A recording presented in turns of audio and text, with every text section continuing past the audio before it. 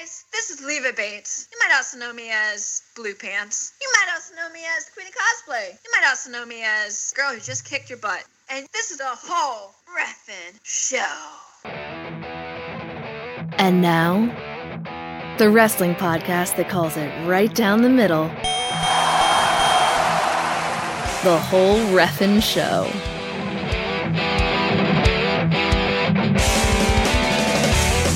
Hello everybody! Welcome to yet another exciting episode of the only wrestling podcast that calls it right down the middle, the whole reffin' show. My name is Perry Smith. And my name is Daryn Beasley. Daryn, welcome back to the 93rd installment, or as I like to say, anniversary of the whole reffin' show. 93 years strong, Daryn. Well, thank you for my welcome, and let me welcome you. Aw, thank you. No one ever welcomes me. I feel very unwelcome on my own show. Why would you? Because no one ever welcomes me. I do all the time. Well, welcome back, Cotter. And welcome back, hashtag dear listeners, to the only wrestling podcast that calls it right down the middle of the whole reffin' show, baby. It's a good one, too, folks. We got some headlines coming at you. Of course, everyone's abuzz. The wrestling world's abuzz about Hulk Hogan coming back to the WWE Hall of Fame. We're going to talk a little bit about that. Also, huge spoiler / update in the world of NXT. Spoilers for this thing are all over the place. I won't even say what it is, and I'll warn you when the spoiler takes place later on, but it's big. Yeah, well, make sure we include some spoiler alerts because we weren't so lucky. It was, it's spoiled. It's like milk that was left out too long. I poured a nice big bowl of Cinnamon Toast Crunch, and I was like, this is going to taste so good. And then I grabbed the jug of milk out of my fridge. It'd been there a little while, but not too long, right? And I opened the cap, untwisted the cap, put it on the counter, and I tilted that jug toward my cereal, and just clumps came out because the milk was so spoiled. And this is a huge spoiler, folks, just like that milk. Right.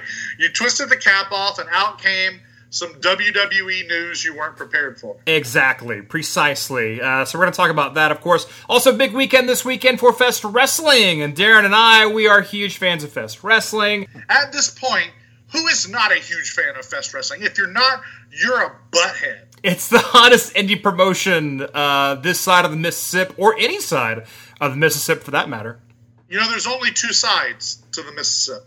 Is there not a top and a bottom, too? Nope. Okay. Not in this country, there's not. Fair enough. So yeah, we're going to talk Fest Wrestling, XMas in July 2, Christmas in July 2. We're not going to do it alone either. We have our good friend Rich Bocchini, who will be on the show later on. And also, we're going to hear from the Fest Wrestling champion himself, Effy, has returned to the show as well. Looking forward to talking to both those fine young gentlemen. Yeah, hopefully Rich will call in a minute. We've already got Effy on hold, and so hopefully we won't leave him on there for too long. Yeah, I feel really bad about that, but hey, the show must go on. I think Effy understands that. If not, he can talk to his agent. Of course, we all know about Effy and his agent. Yes, we do. And of course, WWE had their little show, their PPV / network exclusive Extreme Rules, and were they still trying to figure out what the extreme means? Yeah. You know who figured it out? And they figured it out a really long time ago. And it was those ruffians up in Barbed Wire City. You know, Paul Heyman and friends. I'm talking about Extreme Championship Wrestling. Ah, yes, the ECW folks. That's where the Extreme comes from. Hey, they are gone, but not forgotten. Never forgotten. Dead. I mean, well, some of them are, but the most of them are still alive. They're just not wrestling. There will always be punks like us that will just rub that right in your face if you forgot. You thought it was safe? Onyx hit you in the face. Anyone? Exactly. Slam, da-da-da, da-da-da, let the boys be boys. Let the boys be boys. Well, that is a throwback for sure. Punks Like Us, was that the sequel to Spies Like Us, starring Chevy Chase and Dan Aykroyd? Yes, wow, another throwback to Spies Like Us. An unsung hero, and I actually watched that movie only about a week ago. Wait, what do you mean another throwback to Spies Like Us? Did we already make a Spies No, another throwback from Onyx, the rap the hardcore rap group Onyx, and now Spies Like Us, starring Chevy Chase and Dan Aykroyd. Well, so far we have referenced a 70s sitcom with Gabe Kaplan. Right. Welcome back, Connor. A 90s rap rock group and an 80s comedy. Right. So if we're nothing, we are timely. You're going to hear about all these things on the only wrestling podcast that calls it right down the middle, the whole Reffin' Show, folks. But before we get into all that good stuff, we have to start at the beginning. We got to start with them. Headlines.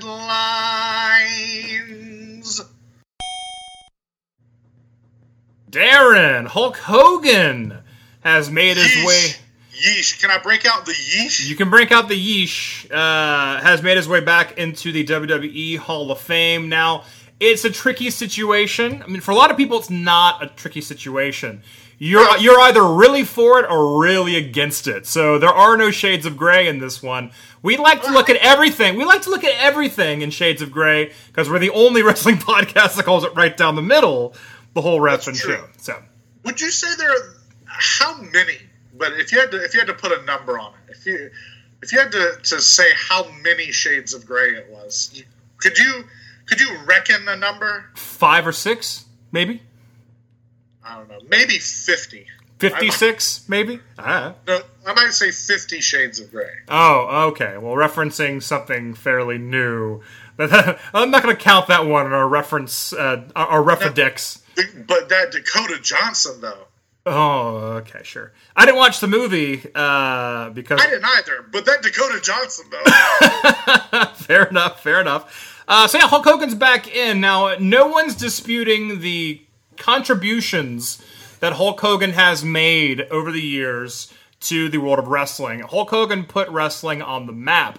For that alone, I think he deserves to be in the Hall of Fame. Of course, Hulk Hogan, the person. Okay, look at it this way. Hulk Hogan is in the Hall of Fame. Terry Bollea, however, is not in the Hall of Fame. See, the problem is, with that statement alone, you're immediately diving in to the heart of that whole Gawker case. Right. Which, the Gawker case, the Hall of Fame boot, the Hall of Fame reinstatement. Right.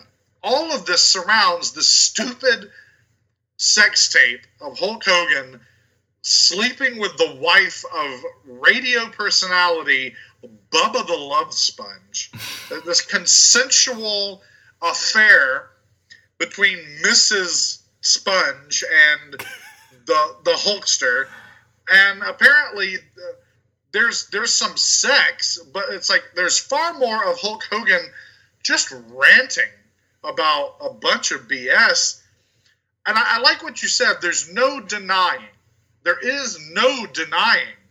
contributions Hulk Hogan made to professional wrestling. There's also no denying the nastiness and the just uncalled for discrimination and prejudice that is involved in the statements he makes on said tape. Absolutely. So the reality is that nothing is obscured here. Nothing is deniable. All of the good and all of the bad about Hulk Hogan is literally on tape. Right. All of his good moments and at least some of his bad moments are on tape. There is proof of him entertaining millions. There's proof of him being a world champion, proof of him being an international superstar. There's also proof of him being a racist, or at least making a racist statement. Right. Now, do I believe that anyone who has ever made a racist statement, or even a handful, is inherently racist to their core and prejudiced and discriminating and racist all day, every day? No, I don't think so. But like you said, there's nothing about Hulk Hogan here that's debatable. The good is the good, the bad is the bad. One does not excuse the other. The good, I guess what I'm saying is the good does not excuse the bad. Does the bad taint the good? Yeah, probably. because you don't want to believe that the real American and the childhood idol to millions upon millions is racist. That's heartbreaking on many levels, and there's no reason for me to break down every level in which that's disappointing. It's obvious. Right, absolutely. But I mean, it's a tricky situation because he is Hulk Hogan. It's like they basically I hate this is a term, but you wrestling fans will know what this means. They basically Benoit Hogan over the last couple years and just basically said, oh, he never existed. So anyway, like here's a montage of all of our champions, and Hogan's not in there, Benoit's not in there, you know what I mean? And obviously this is very different. I mean, sadly, if you look at some of the folks in the WWE Hall of Fame, some of them have perpetrated some pretty gnarly crimes. I'm not going to go into it. If you want to look up Steve Austin's arrest record, you can, or Jimmy Snuka's legal troubles, you can. Not to mention all the rumors and stuff, which if any of them are true, then there are some horrible people, formerly and currently employed by WWE. But that's neither here nor there. That's not what we're talking about. But I mean, but it should be. It should be. Yeah, it should be part of the conversation, right? Because to pretend Hulk Hogan's the only one who's ever done anything unsavory, and again, I am in no way, shape, or form am I forgiving Hulk Hogan for what he said. He said it. He meant it. I don't even care if he said it in a moment of anger or passion or in the privacy of his own home. Although I do believe you are, in a free country, you not only should be allowed to say whatever you like as long as it's not harmful, but certainly within the privacy of your own home. But I mean, is it hate speech? Yeah. Is it violent speech? I don't necessarily think so. But I mean, it's not forgivable. That's the one thing it is. You start splitting hairs here, and that's been the problem all along, is splitting hair. Those who want to attack him and those who want to defend him, they're all splitting hairs. And we opened up this conversation by saying there's no reason to split hairs. Right. Everything's laid out. Everything's on tape. Everything is a matter of public record at this point, especially after that Gawker lawsuit. I think the thing is, though, when it comes to Hogan coming back into the Hall of Fame, I mean, you can't just say one blanketed statement, and it basically applies to everyone's thoughts in the matter, and their thoughts on Hulk Hogan the person, or Terry Bollea the person, if you assume they're two people. But, I mean, it's basically up to every individual to decide for themselves what Hulk Hogan means to the sport, what kind of person Hulk Hogan is in real life, and all that. So that's up for you to decide, hashtag dear listeners. But like it or not, he is back in the Hall of Fame. And some say he should be there and some do not. You know who's going to weigh in heavily on trying to help you decide is the WWE. Right. And, all the reports that came out that Hogan addressed the locker room, or at least some contingent of the backstage gathering of wrestlers and other WWE employees at the Extreme Rules pay-per-view. Apparently, part of the news that's come out in the last couple of days is that it was filmed, and that they are likely, WWE, putting together one of their, whether it's the 24 specials or the any of the various specials that they have on there now, that's sort of hoping to film this special about the redemption of the Hulkster. And that's obviously them trying to definitely paint this. Right. Tell a very specific story. And it will be up to all of us to make our decision on what that story, what value that story really has. Yeah, I mean, it's going to be shit on no matter what, just because it's Hogan, hanging out with the New Day and, laughing at their jokes and shaking their hands and going, I love black people. You know what I mean? That's what it's going to be. That's what it'll look like no matter how sincere Hogan is. And I'm not saying he's insincere or that he is sincere, but I mean, that's the picture they have to paint to make Hogan look better. But I mean, I know that there are some African-American superstars who have been pretty vocal about Hogan coming back. Some are okay with it and some are not okay with it. I know like Titus has said like he has to. I'm open to him if he makes if he makes a big change or like shows that he can change. But I don't know what that means. Well, how do you show someone that you are definitely not racist anymore? Like, you know what I mean? Like, how do you do that? Yeah, then that's the thing. Yeah. Yeah, again, it's another example of you can't put the toothpaste back in the tube. Yes, that's exactly what it is.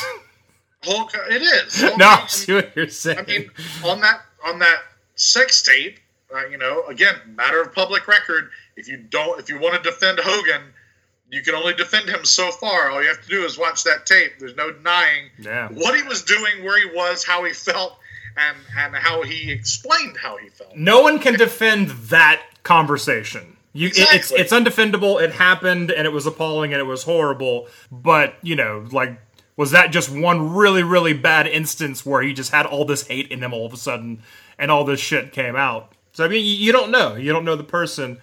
But again, I'm not defending or not defending. I don't know the guy. But he's back in the Hall of Fame, Daryn. That's all that I do know. He's back in the WWE Hall of Fame. I'm pretty sure... you can bet your bottom dollar we're going to see a network special about the redemption of Hulk Hogan. And likely, unless this all blows up in their face, we are likely to see a few more big deals with Hulk Hogan. It will probably start popping up at WrestleMania again, maybe appear on Raw once or twice a year. He'll become a fixture again.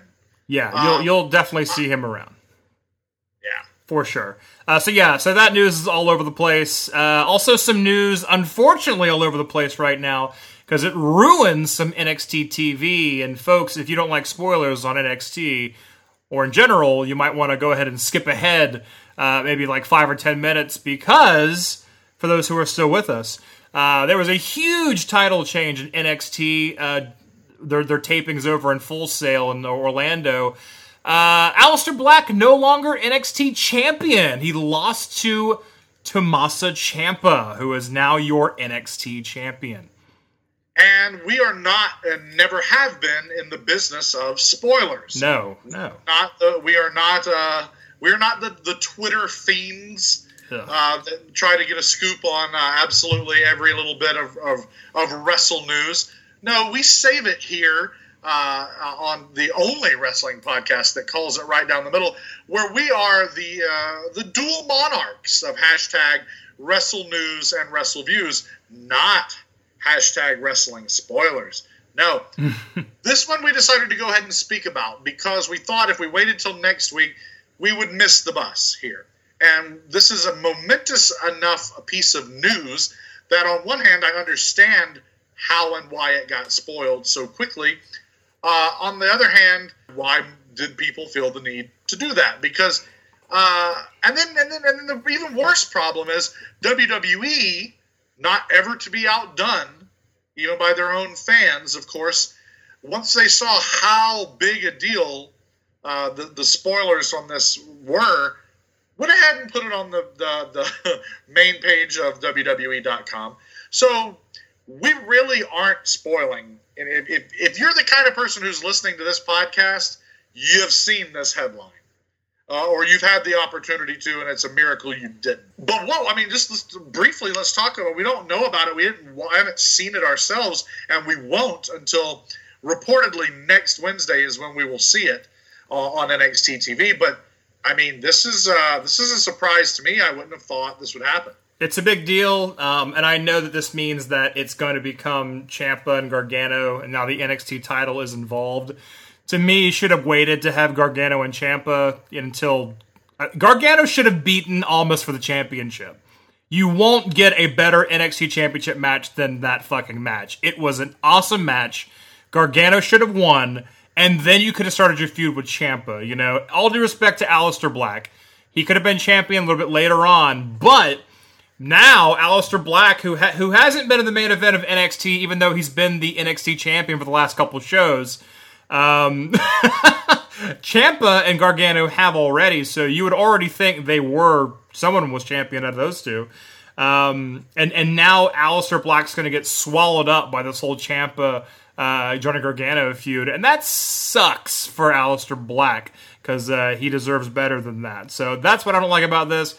I also don't like that NXT tapings can be spoiled like this. Why would you have something this big happen on just a taping? Because no one's going to be able to live in that moment and see it organically happen unless you were there at Full Sail, which seats like all of 200 people. So good luck. So yeah, I'm pissed about all that stuff. And beyond that, I'm sure it was a great match. Like I'm sure 200 people. I'm sure it was a great match, and I'm looking forward to actually watching it happen. Oh, I am too. I'm stoked to see it. And I like it. I like the result. Where does it go from here? Yeah, it's likely to be a part of this Ciampa-Gargano feud. I hope that Aleister Black can find his way into it. I don't know what he does. It's rare that we see an ex-NXT champion stick around. Right.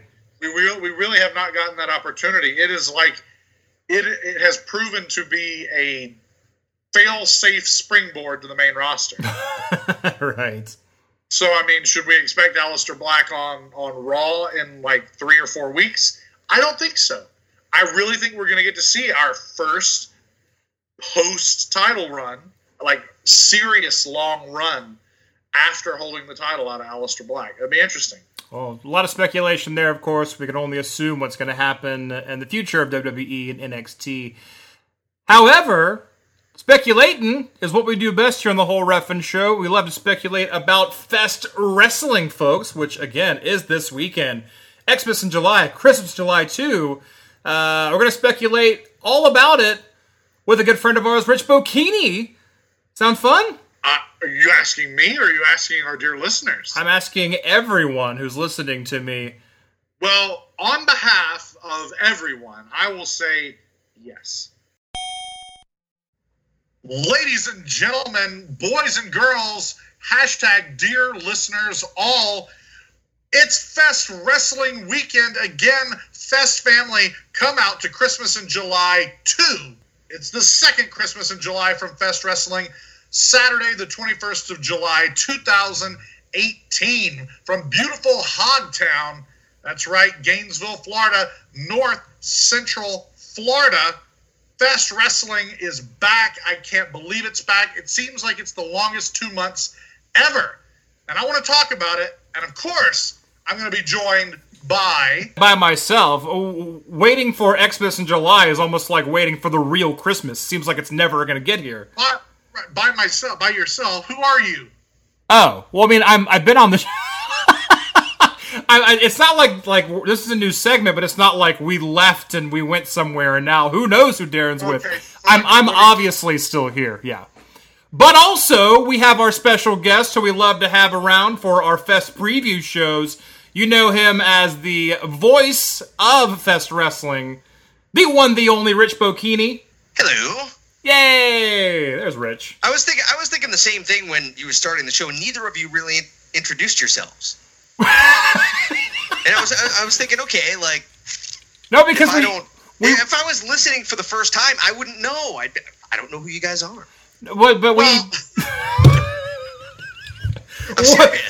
do you know about wrestling podcasts, anyway, Rich? Happy to be here. Oh, thank you. Okay, Rich. I mean, not to not to let you down, but this isn't the opening of the show. This is the middle of the show. Oh, okay. So never mind. Rich Bocchini, welcome to the middle of the whole. Oh, it's the middle. Well, you see the way you started there. It sounded like it was the beginning of the show. Okay. It sounded like the beginning of the show to me. It's the beginning of the segment. It's the beginning of the segment. Okay. Beginning of the segment. We have segments here on the whole Reffin' Show, the only wrestling podcast that calls it right down the middle, Rich. I don't know how you do things on the J.J. Dillon Show or MLW Radio, but here we segment. I'm not doing MLW Radio now. Oh. I know how he does Conan and it's Conan, MSL, and Court. The three amigos, the original three. What? They're back doing the weekly show. Good for them, but bad for us. And of course, the J.J. Dillon Show. We've been on like every other week. We've been on that kind of a schedule here the last little bit. Well, hey, you're the third of our amigos right here. This is the new three amigos, right. There's baby. Three of us here. I can see us all on Skype. Look at us. Yay. We look like a happy bunch. Aw, we're a happy bunch of three amigos. All right, well, thanks for joining us, folks, to the our Fest Wrestling preview show. We typically do these before every Fest Wrestling show. Last time, we actually had Max Gregg on the show, who is the counterpart to Rich Bocchini. He does commentary for Fest Wrestling as well. It was great having him on. This time, we thought we'd go back with Rich. He generous enough with his time to actually come in and remind us how much we are not paying him to do this bit. So, again, we do appreciate you, Rich. Thank you for stopping by. I never said that once. I know, you said it twice. Fair enough. Well done. So yes, Xmas in July 2. It is the second Christmas in July. I'm a little let down that Tony Weinbender did not call this Xmas in July, indicating the second one, but that's okay. I'm not mad at him. Oh, yeah. That would have been pretty clever. But a lot of action. So that next year it could be triple Xmas in That's July. right, exactly. Think of all the extra internet traffic when you advertise Sure, for. that's it. That's a fair point. That's what I'm saying. I'm trying to help Tony out here. He won't listen to me, and probably for a good reason. But there are lots of awesome matches advertised for this show. A lot of great talent on the show. A typical Fest Wrestling show, because it's gonna deliver. It's gonna be great, and we can't wait for it. A lot less wrestlers on the poster, though. I want to point that out immediately. Typically, it is a pretty crowded poster, the Fest Wrestling poster. This one's a bit more, I'll say, concise. A bit more to the point. I don't know. It's a minimalist piece. It's a minimalist piece. There you go. You think about the old days of wrestling. What did you need? A ring and like 8 guys, and you could have a show. Right. There you go. That's true. I think we're beyond that in 2018. But let's be honest. Tony would bring in 70, 80 guys, it felt like sometimes. It's like, holy shit, another tag match? And that's just for one match. Just for the tag team battle royal match. Right, we're doing a 20 versus 20 elimination style tornado tag team triple threat. Like, what? Tony, what are you doing? I can't, but anyway, to your point. Right. Fewer faces on the card this time. Absolutely, and some of the I don't want to say old faces, because it makes me sound like I'm calling them old. I'm saying a lot of Fest favorites involved in the show. Familiar faces. Familiar faces. That's a much nicer way to put it. And some new. In fact, the first match we're talking about is between Trip Cassidy and Kevin Koo. Neither one of these guys, to my knowledge, have ever wrestled at Fest Wrestling. Gentlemen? I know the name Trip Cassidy. I'm pretty sure I've met and talked to him several times. I don't know that I've ever seen any of his work. And Kevin Koo is a new name to me. So I'm going to have to spend the next day or two doing a little, hopefully find some matches on YouTube maybe. Get a little bit of insight on these two guys. It should be fun seeing two, I guess for us, unknown guys that are going to try to go out there and make sure we know who they are next time. I don't have a problem with that. I think that's exciting. That's always been one of my favorite parts about Fest Wrestling is that there are these new faces. I mean, hell, the very first time Perry and I ever went to a Fest Wrestling show, the first Pickle in the Tree, they were almost all new faces. I think we knew Effy barely, and we knew Joey Ryan and Candice LeRae. That was about it. So new faces are what makes Fest really great. You want the familiar faces, you want the Fest family favorites, but the new faces, that's what makes each new show so exciting. If you check it out, Trip Cassidy, definitely check out his YouTube channel. You'll get to see some of his matches, Rich, and also you'll get to see some really creepy promo videos. He's got one called Run Rabbit Run and one called Step Right Up, because he's working kind of a carny gimmick, a clown gimmick. Of course, it's that nasty, murderous clown, Rob Zombie style, but... It's never the nice Bozo the Clown. Like, I actually enjoy helping kids out clown, is it? It's always the mean, murderous clown. It's always the clown in the blue van with the with the balloons full of that mysterious gas that they would knock you out with. Remember being told that when you were kids? Look out for the blue van. Yeah. They have balloons, so they'll offer you candy, and then they have a balloon full of something, and it knocks you out, and they take you away. I think probably, I don't know how we all heard the same story. We all grew up in different places. Right. No, that story gets around. We had a special guest speaker in the second grade who took us into a room we'd never been in, and it was like, aren't you just doing what you're about to tell us not to ever do? Yeah. Well, Trip Cassidy, that's what he looks like. He looks like he's going to knock you out with some gaseous balloons.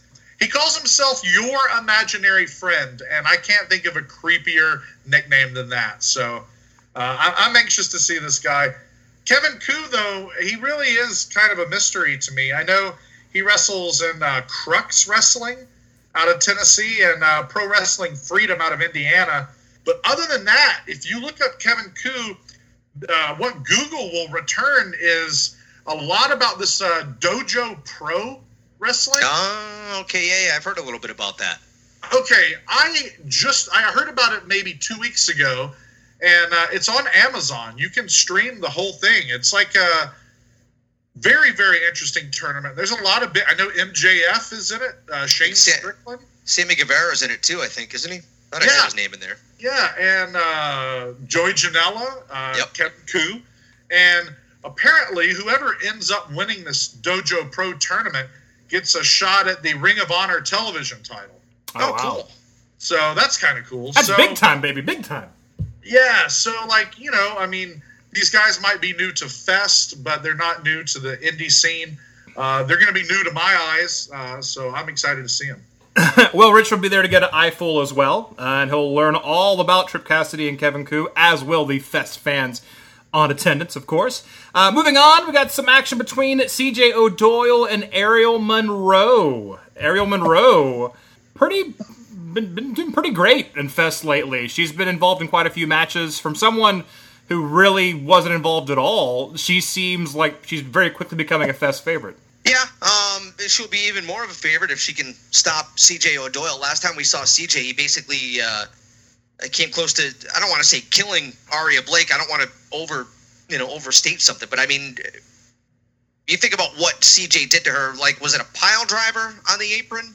Oh yeah, right. I mean, he compacted her. Like, she's probably 5'2". I think she's like 4'8", no kidding, after the match. Like, whatever he did, she's been out of action ever since. Right. No, I mean, of You're course... supposed to laugh at that. That was like an awful dad joke. No, Right? he did laugh. I'm sitting here, right? Nothing. I'm setting you guys up to...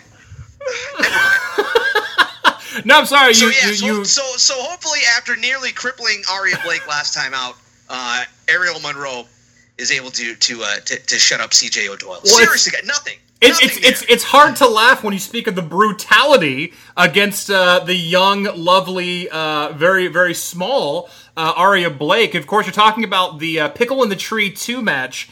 It was a triple threat match between Saieve Al Sabah, CJ O'Doyle, and Aria Blake. And as soon as that bell rang, CJ O'Doyle just crushes Aria Blake, sending her out for most of the match. And when she does get involved in the match again, CJ O'Doyle is just mercilessly beating on her. So no, this is where all this began. Absolutely. Right. So why aren't you laughing, Perry? That's hilarious. Oh, ha ha ha ha ha ha ha ha. Is that better, Rich? Huh? Did you just say he beat her? I don't know why. Every time I hear that phrase, all I can hear is Saul Rosenberg. Oh, is that one of his go-tos? Never mind. The Jerky Boys. Oh, and he beat me merciless. Oh, okay. I gotcha. Never mind. So yes, I'm sure Aria would love to see Ariel Monroe take CJ O'Doyle down. Yeah. Well, Ariel Monroe is definitely going to have the crowd behind her, not only because CJ O'Doyle is kind of a despicable fellow as far as the Fest audience is concerned, but also Ariel Monroe, despite being what I would still consider kind of a Fest newcomer, is on a hot streak. Like, she came through the door on fire, and she has really garnered a lot of fan support with the Fest audience. Now, tell me if I'm wrong. I know for sure that she spent time in the Air Force, hence the name. But when you talk about learning about professional wrestling and learning how to compete, her partner. Yeah, Cedric Alexander. Okay, good. All right. I didn't want to say in case it wasn't known, right? She's married. I believe she's married to Cedric. Who better to learn from? Right. You're telling me. Absolutely. I mean, absolutely. Yeah. I'm not sure how long they've been together. I don't know that that's public knowledge necessarily, but they had a rather public, at least on social media, wedding within the last 2 months. I think since the last Fest show. Yeah, I want to say I believe it was actually in Orlando. and I want to say it was on a Friday. I was talking to somebody about it, and you think to yourself, who the hell gets married on a Friday? And then you say, wrestlers get married on Fridays because they'll have bookings on Saturday and Sunday, right? Even taking Friday off, that's a stretch. Oh, wow. Yeah, seriously. Surprised they didn't get married on a Tuesday. Right. Yeah, their WWE's buddies couldn't work. Maybe a Thursday. Yeah, Thursday, Friday. So anyway. But yeah, so I think it's gonna be an interesting fight here. I don't know how to call it, but I can't wait to see it. Yeah. Up next is the What's in the Box ladder match, a tag team 4-way. It's 4 tag teams, 1 ladder, 1 box. And what's in the box? Could be anything. You can't. What could be in there? I don't know. We have no idea. We haven't been told. I assume it's some sort of wondrous prize. Right. Because otherwise, why would they want it? Why would these 8 individuals want it? The 4 teams are the Carnies, Tech, Awaken, and Grits. Now, the Carnies we've seen before. Nick Iggy and Kerry Awful. Tech, of course, Big Mike Monroe and Trevor Reed.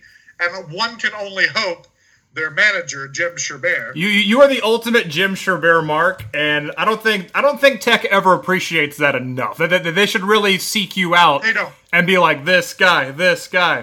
Tech doesn't understand how much I like Jim Sherbert. Why are you such a big Jim Sherbert fan? First of all, he showed up. I think he was there last time, right? Yeah. Was he there last time, and he wasn't there for like 3 shows before that? He just kind of comes and goes as he pleases? Well, you know what, Rich? They say absence makes the heart grow fonder. They do. In fact, I think I was a one-man social media revolution with the hashtag Where's Jim Sherbert, because I actually became a bigger fan of his when I didn't see him. And so for all those shows he did not appear at, and he let Monroe and Reed go out there without his managing expertise, there I was looking for Jim Sherbert, and hashtag Where's Jim Sherbert? And it's less successful hashtag There's Jim Sherbert when he finally reappeared. That's pretty good. I like that. That was good. Yeah. How long did you have to think of that one? Take you one? That's not funny. That's less funny than your accordion neck breaking joke. So, Awaken. Well, there's a big question mark with Awaken, because we now know, unfortunately, Wolf Taylor recently did suffer an injury. He was injured very recently, so he will be out of action for this Fest show. By the way, you can buy some wonderful Wolf Taylor merchandise. Look him up on social media, folks. Find Wolf Taylor and buy some of his merch. Help him out with some of his hospital bills. He'd appreciate it. He's always nice to us in a mean, yell at us kind of way. But yeah, we'd like to see him get better, obviously, and help the guy out the best we can. So spread the word. Tell your friends. But that does leave Leon Scott in a precarious situation and a bit of a pickle, though this one is not in the tree. Will Leon Scott lone wolf it? Will he call an audible and maybe tap? He won't lone wolf Taylor it. He won't lone wolf or will he? I mean, we know that Wolf's hurt, right? But I mean, he could climb a ladder. Oh, he can hop up the ladder. That's true. You can just throw Wolf Taylor at someone while he runs up the ladder very quickly. We don't know what's going on there, so I guess we'll have to wait and see. But also Grits. Now, we saw Grits make their impact, rather, their debut on the last Fest Wrestling show. Really putting the screws to the Fest Wrestling tag teams, including the Ugly Ducklings, who are not on this show. They might be afraid of Grits. We don't know. I'm not afraid of Grits. I just put a little salt and pepper, and then I devour them. I was hoping none of us would go for that easy of a joke, and here Daryn is. These are the guys with the shady referee as their manager, correct? Correct. That's correct. That's who Grits is. All right, because I still don't know much about them. All I remember is the referee was right. We were thinking that the whole time, how the hell did this guy get these championship matches, right? So apparently he greased the skids with the commission. Right. I know Tony had something to say with the commission. How did this guy get through. Think of it. The steps you have to go through to become an officially licensed professional wrestling official in the state of Florida. Let's be honest, that's not easy to do. There are several steps that you have to go through. So the fact that this guy was able to just kind of slide through and get these championship matches, he greased the skid somehow and shocked all of us because he was a terrible referee. Pretty good manager if he's pulled this off and already, has his team in the thick of things here at Fest. Absolutely, yeah. Well, he knows what he's doing, not with the zebra stripes on, but everywhere else, apparently. Tommy Thomas is his name, and the Grits are his charge. Montana Black and TJ Boss, as he introduced us to them, once he revealed that those zebra stripes were not, in fact, his regular skin. It was all a ploy. He showed his true colors, and they were not black and white stripes. He's no Frank Gastineau. Well, if he's showing his true colors, they wouldn't be white and black because white and black are not colors. Black is technically the absence of colors. Oh my god! And white, you see, white is all the colors combined, all the colors of the spectrum at once. Oh god! Oh, it hurts. It hurts so bad, folks. I'm just trying to keep it factually accurate, and you know why? Because this is the only wrestling podcast that calls it right down the middle, which Tommy Thomas and all of his fake refereeing would also never do. Right, absolutely. So that leaves us with one question, and that question is, what's in the box, gentlemen? What's in the box? Could be Gwyneth Paltrow's head. It could be Gwyneth Paltrow's head. It could be Jason Cade. It could be. I don't think it's going to be Jason Cade. Hey, quick question for you. What did you guys think of the duet that Gwyneth Paltrow did with Huey Lewis way back when? Oh my god! You remember Cruising? Did they cover that? What'd you think? I'm curious. I'm genuinely curious. You mentioned her name. True. Well, good singer or not? I know how much Perry hates Huey Lewis. So okay. I don't hate Huey Lewis. I just don't love him. Okay. No, you hate Huey Lewis, so you must have hated. Fine, I hate Huey Lewis. Continue. I actually knew you hated Huey Lewis. That's why I brought that up. So. Okay. Anyway, continue. I actually enjoyed the song. It actually wasn't bad considering. Considering what? She's not a professional singer? Considering it's Huey Lewis and Gwyneth Paltrow. Okay. Fair enough. So it could very well. It could be her singing career in the box. Could be. It could be, right? So the box is empty then, is what you're saying. A copy of the single. Right. Could be a number one contendership matchup. My question for you, Rich, is will these tag teams work as hard not knowing what's in the box? Or are they working hard because they have to know what's in the box? Or is this just another wrestling match for them? Like that, to me, it's kind of like. Well, I mean, let's imagine that. All right, let's say it's a number one contendership for the tag team titles. Okay. Would you want to work hard for that? Absolutely. Okay. Let's see what else. Theoretically, really, what could be in there? You would assume it's that, or imagine this. Imagine Tony decides to have some fun, and he says the winning team gets an opportunity at the Fest Championship against Effy, but only one member gets to wrestle. Oh, that'd be the really other member can't be at ringside. So, how do you imagine the fly in the ointment that could be for a tag team? So you have to assume it's something very, very good, something worth having. It won't be something like a 6-pack of PBR, and even then, that's not so bad. I like your idea, Rich. Yeah? Yeah, because think about this. You could double down on the nastiness and not only make it be a number one contendership for Effy's belt or whomever holds it after this night is over, but actually not make them decide which one of the tag team gets the opportunity, but the next show they have to wrestle each other. Oh. That's how the decision will be made. And then at the next show, that person fights the Fest champion. Now imagine, though, that what's in the box is, I don't know, it is Christmas in July. Say it's coal in the box. Oh, no. Say there's a big lump of coal. Why would the winners... Well, you don't know that. It's almost like Monty Hall, right? Exactly. What the hell show was that? What was the name of that show? Let's make a deal. Let's make a deal. Yes. It's almost like that. What's behind door, right? What's in the box? Well, you know what? Could be a brand new car, or it could be a lump of coal. And so now these guys are killing each other all. To your point, that's my point. Wrestle? Do you go as hard, not knowing what's in the box? What if what's in the box is a rib? I don't mean a rib. I mean, what if they're ribbing, right? What if what's in the box says that the losing team, for whatever reason, plural, gets an extra $500 for the night? There you go. Sure. Or inversely, the whoever opens the box is banned from Fest Wrestling forever. Just forever. You can never come back. Gone.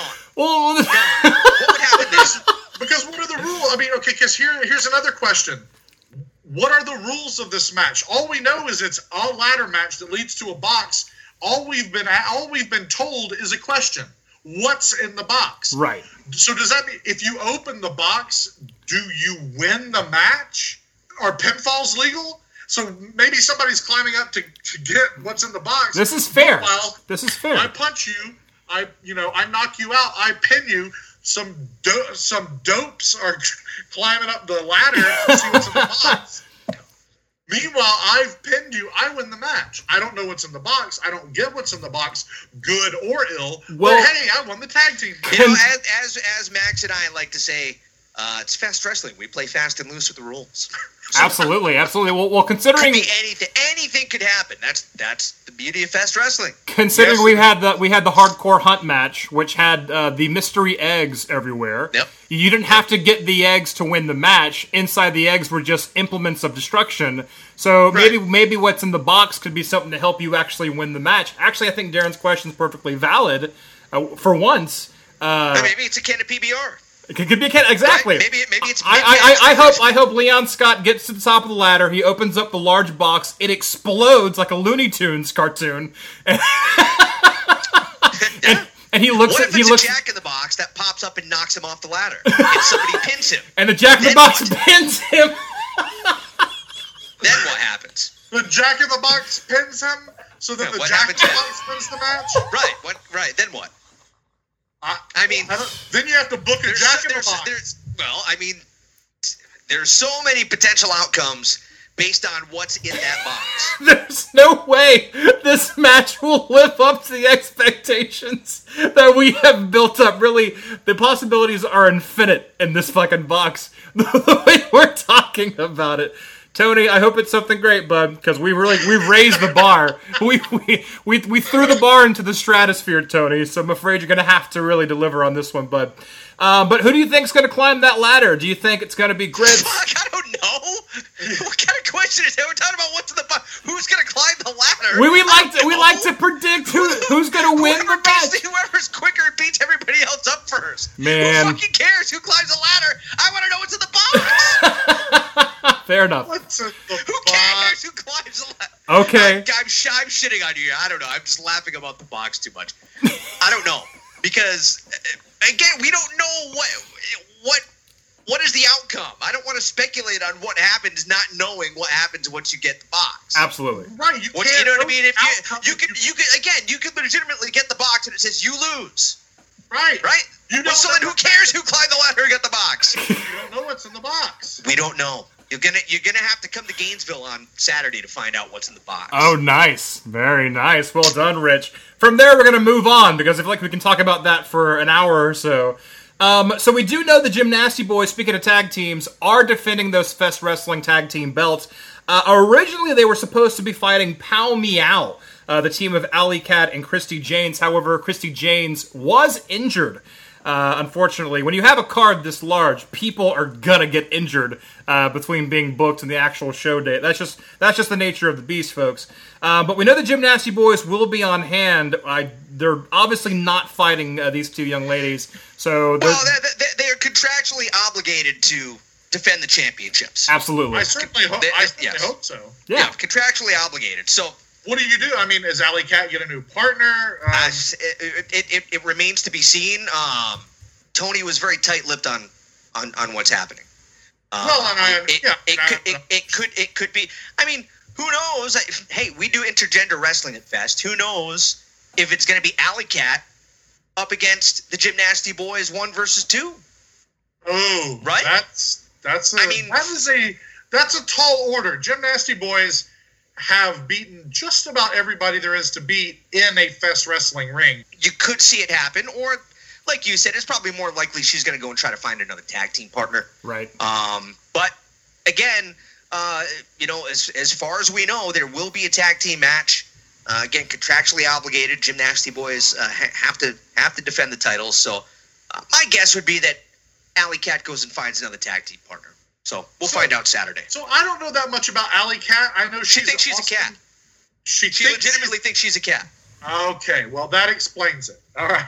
Matter of fact, I saw a match of hers once where somebody talk about a way to get somebody off their game. They legitimately took like a box, put it in the middle of the ring. What's in the box? What's in the box, Rich? It's not that box. Okay. They took a box, they put it in the middle of the ring. She got tagged in, and she saw the box, and immediately went and just sat in the box. Oh, nice. Oh, man. Legitimately. She's a cat. Until she was, she was coaxed out somehow, but she legitimately believes she's. Like, if somebody comes to the show with a laser pointer, she's fucked. Wow. Well, I hope she doesn't stand too close to Daryn because Daryn's allergic to cats. He'll start sneezing around Alley Cat. That's true. It is true. He still owns one, but he's allergic to them. Just little fun facts for you fans. It's not smart. It's I don't know what that type of self-abuse is all about. I don't know what it's about. I'm doing it. I'm currently doing it, but I don't know why. Well, you self-abuse yourself every night, don't you? Oh, hey! I'm glad it's someone else making fun of him instead of me. Well, speaking of Fest Wrestling Gold, the Fest Wrestling Championship is being defended on this night. For sure, we know this to be a fact. Effy is defending that title against Saieve Al Sabah. And Saieve Al Sabah has gone through a lot of shit to earn this match with Effy. And this should be something. Yeah, he's like at the end of the Shawshank Redemption, where 5 football fields full of God knows what? That's what Saieve Al Sabah has been through to get this matchup against Effy. Well, we know that he's not claustrophobic if he was able to crawl through that tunnel like Tim Robbins. Also, Andy Dufresne. I couldn't think of his name right until Andy Dufresne. Sorry. Yeah, of course. Tim Robbins is way too big to crawl through a sewage tunnel. He's 6'5". I always thought that too. He's 6'5". I actually saw the last time I saw Tim Robbins, because again I live out here in LA, folks. He's 6'5"? He's 6'5". We were both at a concert some years ago. It was at the Troubadour, which is a small venue, and I'm 6'4", so I'm a pretty tall guy too.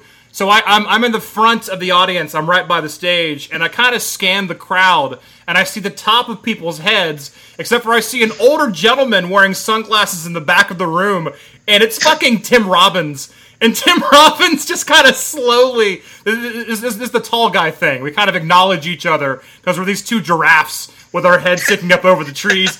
And he looks at me, and I look at him. We kind of have a moment where like, we're tall.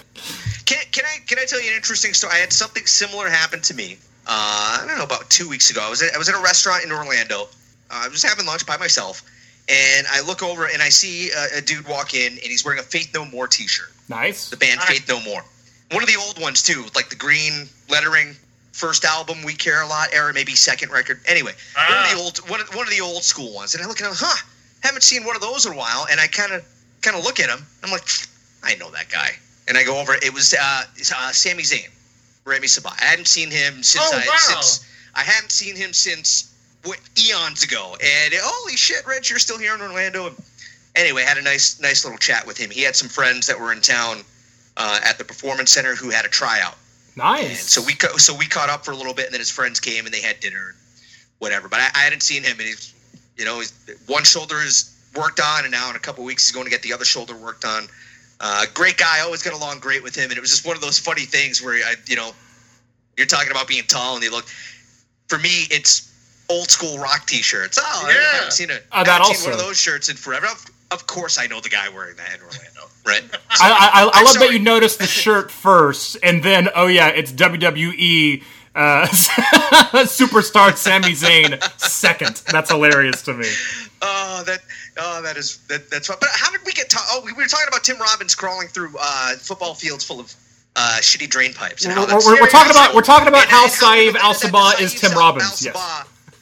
Somehow fighting for a title shot. Exactly. We really get off on a fucking tangent here, didn't we? Well, this is the whole reffing show. We tend to do that. I don't think Saieve's struggle to get this title shot was quite as intense as that. No. When you say he's fine, he's had to overcome a lot and prove a lot. And in the year, it's probably been about a year since we've seen him debut at Fest. Night and day. And you could tell right out of the chutes that he's a talented kid and that he's going to go far. But you always wonder what the ceiling is for somebody. And you feel like he's barely even leaping at this point. You know what I mean? He's got. I feel like he's got a huge ceiling, and a win over Effy would. I don't know if he's a champion anywhere else, but that would certainly put him in the express lane to success here, because we've seen some other Fest champions go on to some pretty cool things. Absolutely. I worry about the ceiling for Saieve because he might hit it because he does all these acrobatics and all these high flying maneuvers, which I don't know if Effy's used to that. He's fought a lot of people that are very much, grapple you, wrestle you, throw you through a door, or hit you with a chair, the Leon Scotts, the Sue Youngs. He just had a match with Joey Ryan. Joey Ryan's not a high-flying guy. He's just he's a wrestler. So with Saieve, it's a whole new ball game. So I'm worried for Effy. Friend of the show, Effy, I gotta say. Yeah, I really think that this is his. You go, it's his biggest challenge, right? But you're absolutely right. I mean, he's not used to facing competitors like Saieve. Absolutely. Usually it's brawlers. We've never seen. I don't think I've ever seen Effy fly off the top rope. Maybe I'm wrong. Maybe it's happened somewhere. But it's going to be interesting. Two clashing styles, so we'll see who comes out on top. But yeah, Effy definitely has reason to be concerned. The probability is high that he's not going to leave Saturday night as the champion. I don't know that the smart money is on that, but it's definitely. Saieve he's worked for it. He's got an opportunity, and he's not the type of kid that's going to let opportunities slide by him. No, exactly. That was what I was going to say just a minute ago, was the way that Saieve has earned this shot has not actually seemed like a big struggle. It's actually seemed like it has been a very direct path that almost seemed kind of predestined, because it would just seemed to make it make more sense than anything else. Absolutely, yeah. I think as long as Effy can keep the wrestling match in the ring, and maybe kind of like if he can keep one hand on Saieve, I think he's got a better chance of winning. But once Saieve comes off that top rope or off that top turnbuckle, or Effy finds himself on the outside and Saieve is in the ring and he comes out and lands on Effy, it's gonna get rough pretty quick. Well, I agree, and going back to what everybody's been saying here about Effy's opponents, and it's not just in Fest wrestling. If you follow Effy's career, which has just really, really exploded, blossomed in all the very best ways over the last 2 years, you look at his opponents in Fest and outside of Fest, and you see all the many different styles that he's had to face. But brawling seems to come back. No matter the size, no matter the organization, it's that indie wrestling grind of who knows? You're not wrestling. You may wrestle a dozen straight opponents that you've never wrestled before. And that kind of. Did you just say straight opponents? Yeah, you said a dozen straight opponents. Excuse me, 12 consecutive opponents. Thank you. There you go. As I was saying, regardless, Effy's opponents have been a heavy competition for him, and Saieve Al Sabah is going to be no different. It really is going to be interesting to see their different styles collide. It's going to be very interesting to see which way the wind blows with the Fest wrestling crowd. I know that Saieve has a huge groundswell of support from the Fest family, but no one, I dare say no one, is more beloved in Gainesville than Effy. I mean, I know the literal, Rich, you and I talked about it that day, the tears that flowed just seeing Effy and Su Yung fight. And then when Effy came out as the champion, I mean, Jesus. There was nothing like that moment. There really wasn't. Effy, I'm over-exaggerating. He could run for mayor here in Gainesville and do well. Yeah. He is a beloved icon here in Swampland, Gatortown, whatever you want to call it. Swamp Lot, I don't know. That might be Houston. But regardless, Effy is somebody who has captured the imagination and the passion of the Fest faithful and really sums up what Fest is all about. So my gut tells me that the fans are going to be 100% behind Effy. Yeah, there has been a groundswell of support for Saieve Al Sabah, but man, oh man, how do you turn your back on Effy? Yeah, you can't. I personally, I'd love to stay impartial and call it right down the middle, but it's hard not to root for Effy. Once you're in that camp, it's hard to deny.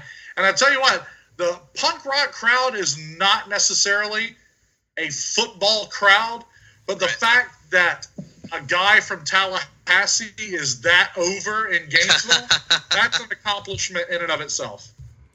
For those of you who don't follow college football, dear listeners, he's referring to the fact that Gainesville, Florida, that's where the Florida Gators are located, and Tallahassee, Florida, that's where the Seminoles, a.k.a. the Knowles, are located. I had to ask him before we recorded. I'm kidding. I'm from Florida. Anyway, no, but that is very interesting. No, if downtown Gainesville itself had a mayor, I do believe Effy could possibly run and win it, but he'd have to go up against Tony Weinbender, who actually he owns downtown Gainesville whenever the Fest comes to town, which is coming to town later this year. And Whole Reffin' Show will be there, folks. So yeah, I mean, it's going to be a great match, and at the end of the day, you know who's going to win, don't you? Who? The fans. Yay! The fans are going to win. So that's it. Should be a great show, Fest Wrestling. Christmas in July, too. That's Saturday, July 21st. What are you guys bringing me? Oh, boy. Daryn? It is Christmas. It's true. In July. So the real question is... Are we doing a white elephant? The real question is, what's in the box? That's right. You can have whatever's in the box, Rich. Okay, thank you. Good or bad. But yes, indeed, folks, Xmas in July, Christmas in July, whatever you want to call it. July 21st, this weekend, downtown Gainesville, Florida. Get your tickets at festwrestling.com and have a good time. You'll see Rich there. You'll see Daryn there. Unfortunately, I will not be there. Living my LA lifestyle. It's hard to buy first-class tickets these days, folks. I don't know what that means, but it means you can buy. It means you can fly coach once in a while, Perry. No, I don't do that. I'm LA. I've gone Hollywood, Daryn. So I live that lifestyle, and that's what that is. You went Hollywood so long ago. Where can the fans of wrestling find you, Rich? You can catch me weekly on Be In Sports, Major League Wrestling, MLW Fusion. Every Friday night, Tony Schiavone and I host the action. An hour of fantastic wrestling entertainment for your viewing pleasure each and every Friday. We don't take a week off. Oh, very nice. Absolutely. We haven't really talked to you about the MLW stuff. That's all great. Congratulations. Welcome back to TV, where you belong. It is a lot of fun working with Tony Schiavone. Very, very cool working with him. How does that work, having two play-by-play guys? The first show that we did, we talked about, well, how are we going to do this? And I said to him, of course, Tony, you're the vet. Whatever you want to do. And he looks at me and goes, I knew you were going to say that. What do you want to do? And I said, well, I don't know. My idea from day one was to treat it like the very first Clash of the Champions, which I said to him, let's do like you and Jim Ross did, that very first Clash of the... And I'm not comparing myself to Jim Ross or to Tony, but I said, let's try that method where you had two play-by-play guys who were calling it like a sport. And that's what MLW wants, and that's the way we do it.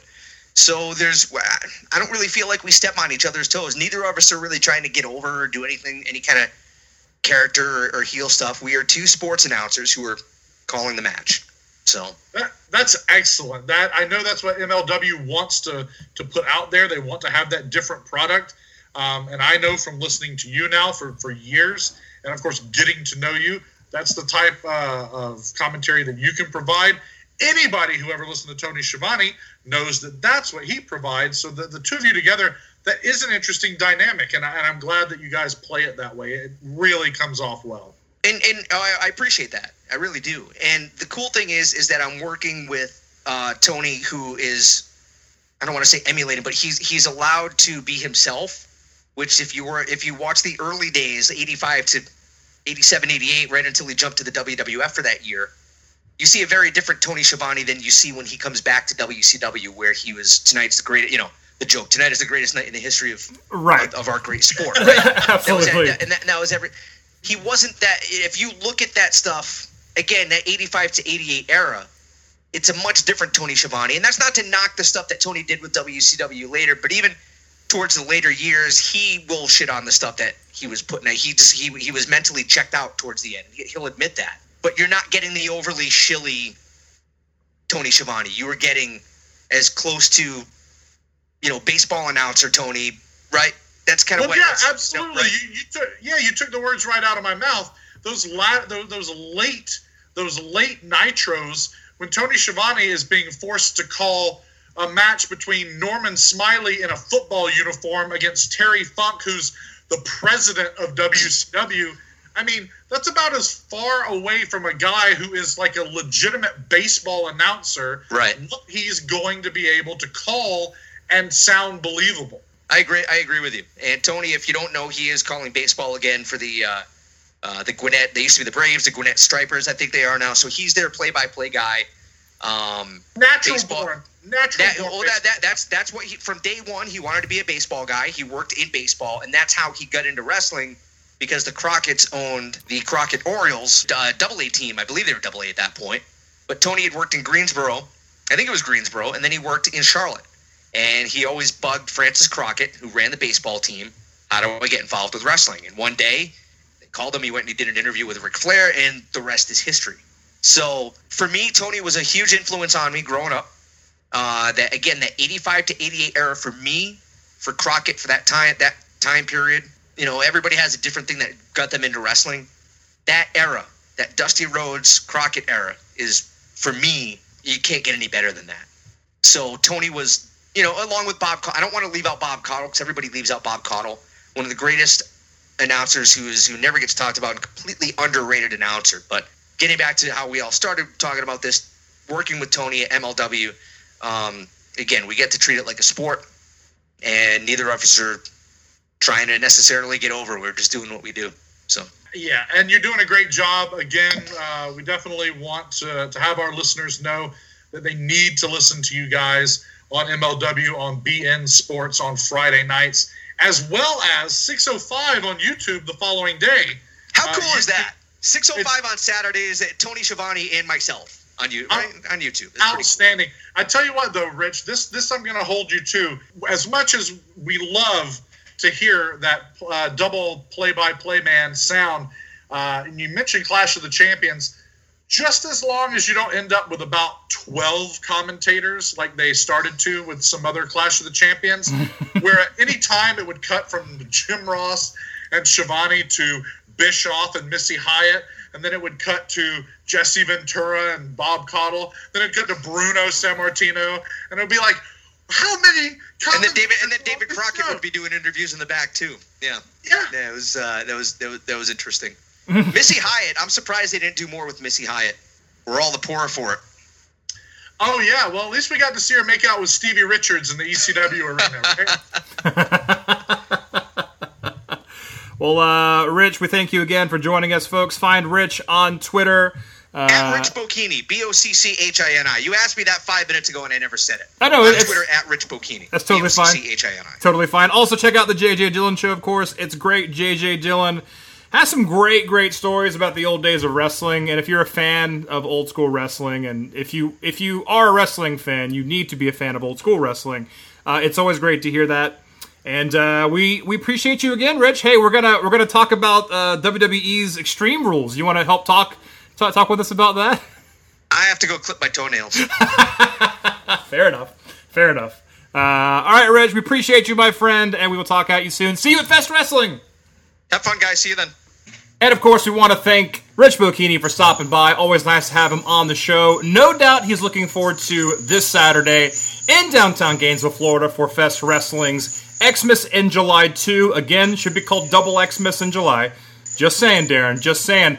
But, someone else who's got a lot to say about XMas in July 2, no doubt, is the Fest Wrestling champion himself, the Feminist Icon, the Golden Boy of Grab Ass, your Fest Wrestling champion, folks. Effy's on the show. Effy, welcome. I'm honored at the introduction, but I do have to say, sitting on hold while you talk to Rich Bocchini is not the best feeling in the world.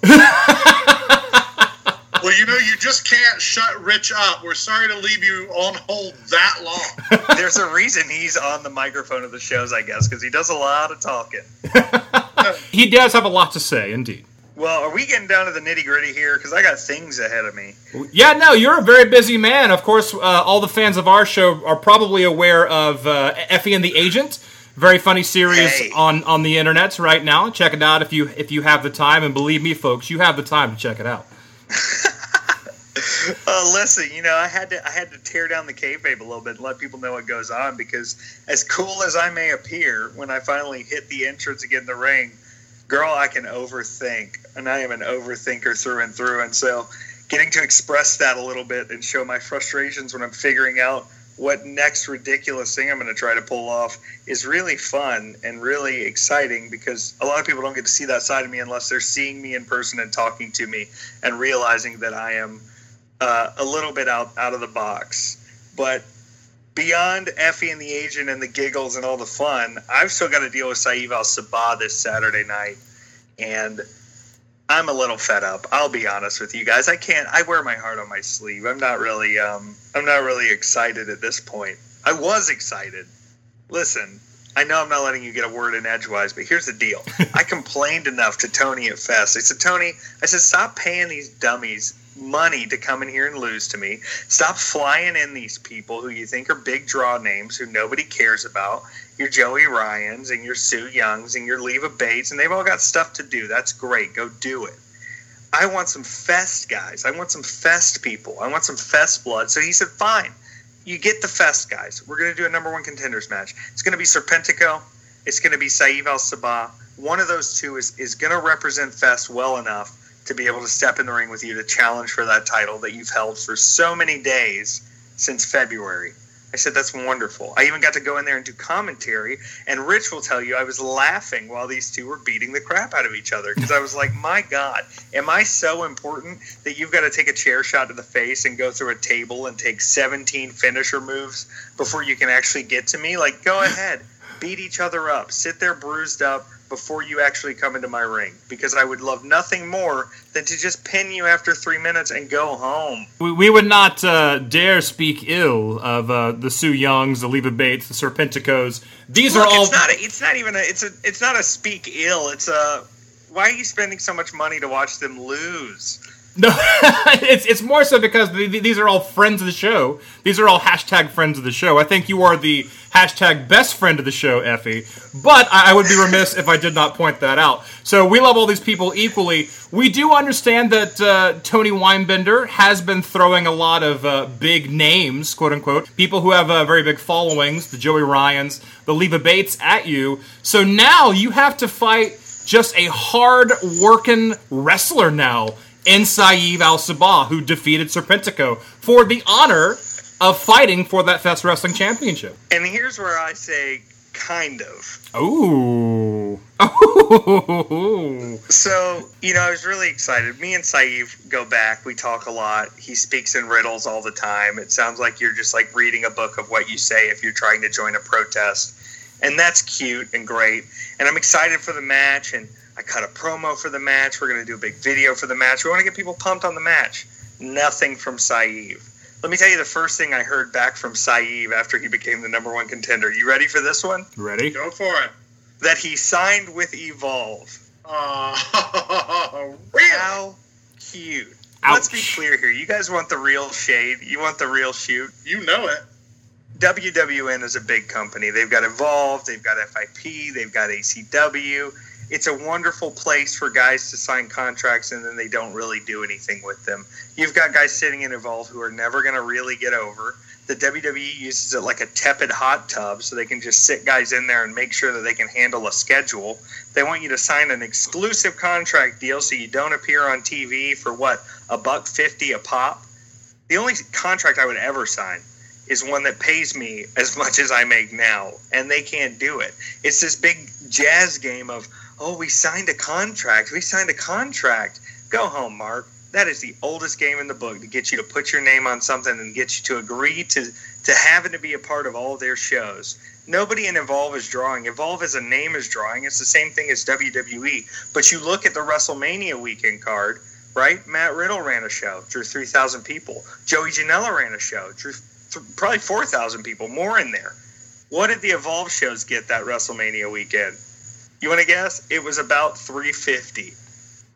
350 in the door. Wow, what a card. It's not even that they were using different people. It's just that people don't care at this point. You look back at Evolve 33, 34, 35 when it was in its hot streak, and you had, your Rich Swans. You had your Ricochets. You had your Drew McIntyres. You had, all these guys who've become something so much more, and you look at the Evolve card now, and I couldn't give a crap. So good on you for signing your life away. I think that's wonderful, and I think it shows where your head's at. I'm holding the Fest belt because what Fest is DIY, and it's punk, and it's get out there on your own, and I don't need to rub elbows with Gabe Sapolsky, and I don't need to try to go shake William Regal's hand again. I don't need any of that crap. What I need is to put my feet on the ground, to hold on to a championship that says this is what we do out here outside of the corporate gig. And for Saieve to be talking such a big revolutionary game and then sign up with the big dogs in the yard, girl, that is the embrace of commercialism, and I don't think it's cute at all. And especially when you can't even make time for a match that to me is extremely important. The main event of my July is Saturday night, okay?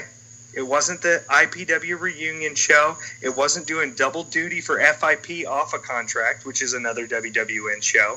It wasn't going to Atlanta and being the star of Atlanta Wrestling Entertainment, stealing the show out from the main event featuring Eddie Kingston. It's not going to be next week when I debut in Chicago for freelance. It's not going to be the day after that when I wrestle in a church. It's not going to be the day after that when I'm back in Atlanta stealing the show again. No, it's Fest. Fest is my main event, and I expect my competitors to come in with the exact same respect for that event that I have. And that's not what I'm getting here, folks. Wow. Dear listeners, you hear it. I mean, this is straight from the champ's mouth. I mean, this is some shade. This is some fire. This is some truth. But this is the real revolution, isn't it, Effy? Here's what it's come down to. I used to be able to really think out what I was going to say, and now my calendar's so full, my days are so busy, my weekends are driving and wrestling and driving that I don't have the energy left in me to waste on thinking about if I'm going to offend someone, thinking about if I'm going to say the wrong thing. So the facts just come out now, and what a wonderful, freeing feeling that is. Oh, for sure. And I mean, and that's what people want to hear, because you've been put into a corner. You have been painted into this corner. What else should anyone expect except for you to come out of that corner swinging? And no one puts Effy in the corner.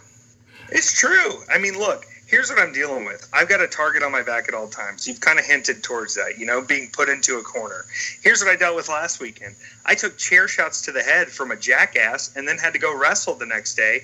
Did not even know where I was in this match. Did not even know where my footing was. I'm here coming to the PWX event at Hebron Hall, where we're going to be Sunday again when PWX faces Fest, and we can get into that.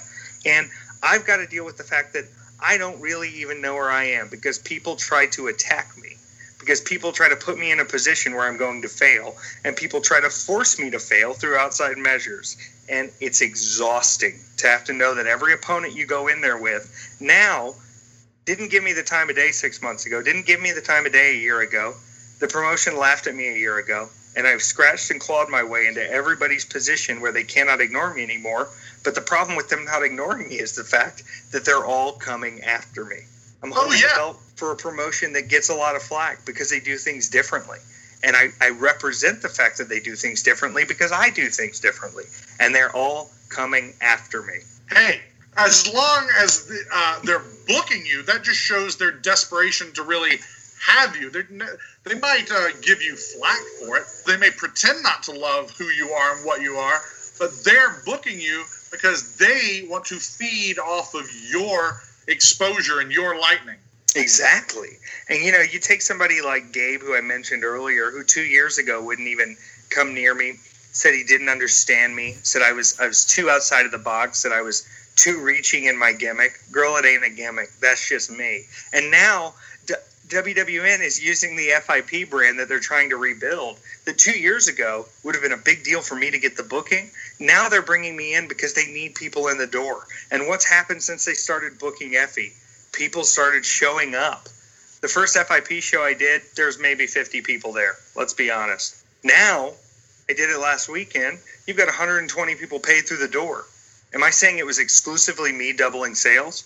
No, but I am saying I was the most over person in the building, and the review sheets that come out afterwards are still doing their best to ignore me. I worked 2 matches that night, and they're still trying to pretend like Austin Theory's a bigger deal than me because he's holding their crappy belt. Who cares? It's the Effy show now, people. It's the Effy show, and if you can't get on Effy's level, then you will be left in the dust. Well, there you have it, folks. It certainly is the Effy show, especially in the world of Fest Wrestling, where you are Fest Wrestling champion. Well deserved, well earned, by the way. You went through a lot of shit to get that prestigious title, and you're, as far as I can tell, you're doing your best to bat away any usurpers to your throne. So you're pretty confident. I don't want to put you on the spot here, but you were at the last show, weren't you? Oh, yeah. You've seen Joey Ryan flip some people with his dick before, haven't you? I've seen it a few times, just a few times. What happened the first time he flipped me with that dick? Do you remember? I'll tell you. I stood right back up. And do you know what happened immediately after the second time when I grabbed his dick? I stood right back up. And then the third time he flipped me backwards with his dick. Do you know what happened? I stood up and I yelled in his face. I'm a different breed, baby. They ain't ready for me. No, they really aren't. And yet they think they are because they're booking you. Yeah. Like you said, do you have to do as much thinking about what you're going to say, or is it just a knee-jerk response? You don't have to say anything. Your calendar is speaking for you at this point. Oh, isn't that lovely? God, it is. I remember we talked to you a year and a half ago, and you were every bit of who you are now. But this conversation was a very different conversation. You're right. And you know what's crazy is even though that calendar is booked, that calendar is filled, I'm still turning people away because I have what is called standards. Oh. That's why I'm still turning people away. They try to half your fee, or they try to say they're not going to pay for your transportation. They try to do all that. All these little promotions who think they have history with you. Baby, when you're on top, they're either going to pay the piper or they're going to walk to the side. And a lot of them are walking to the side. You compare my year over year, you look back through all the events I've done, there's certain people I'm not going back to because they can't keep up. And they want me to still show up for the 2015 gig price, and that's not who Effy is now. I can pick and choose, baby. That's fair enough. I mean, obviously, your star is shining brighter and brighter as the months go by, as the days go by.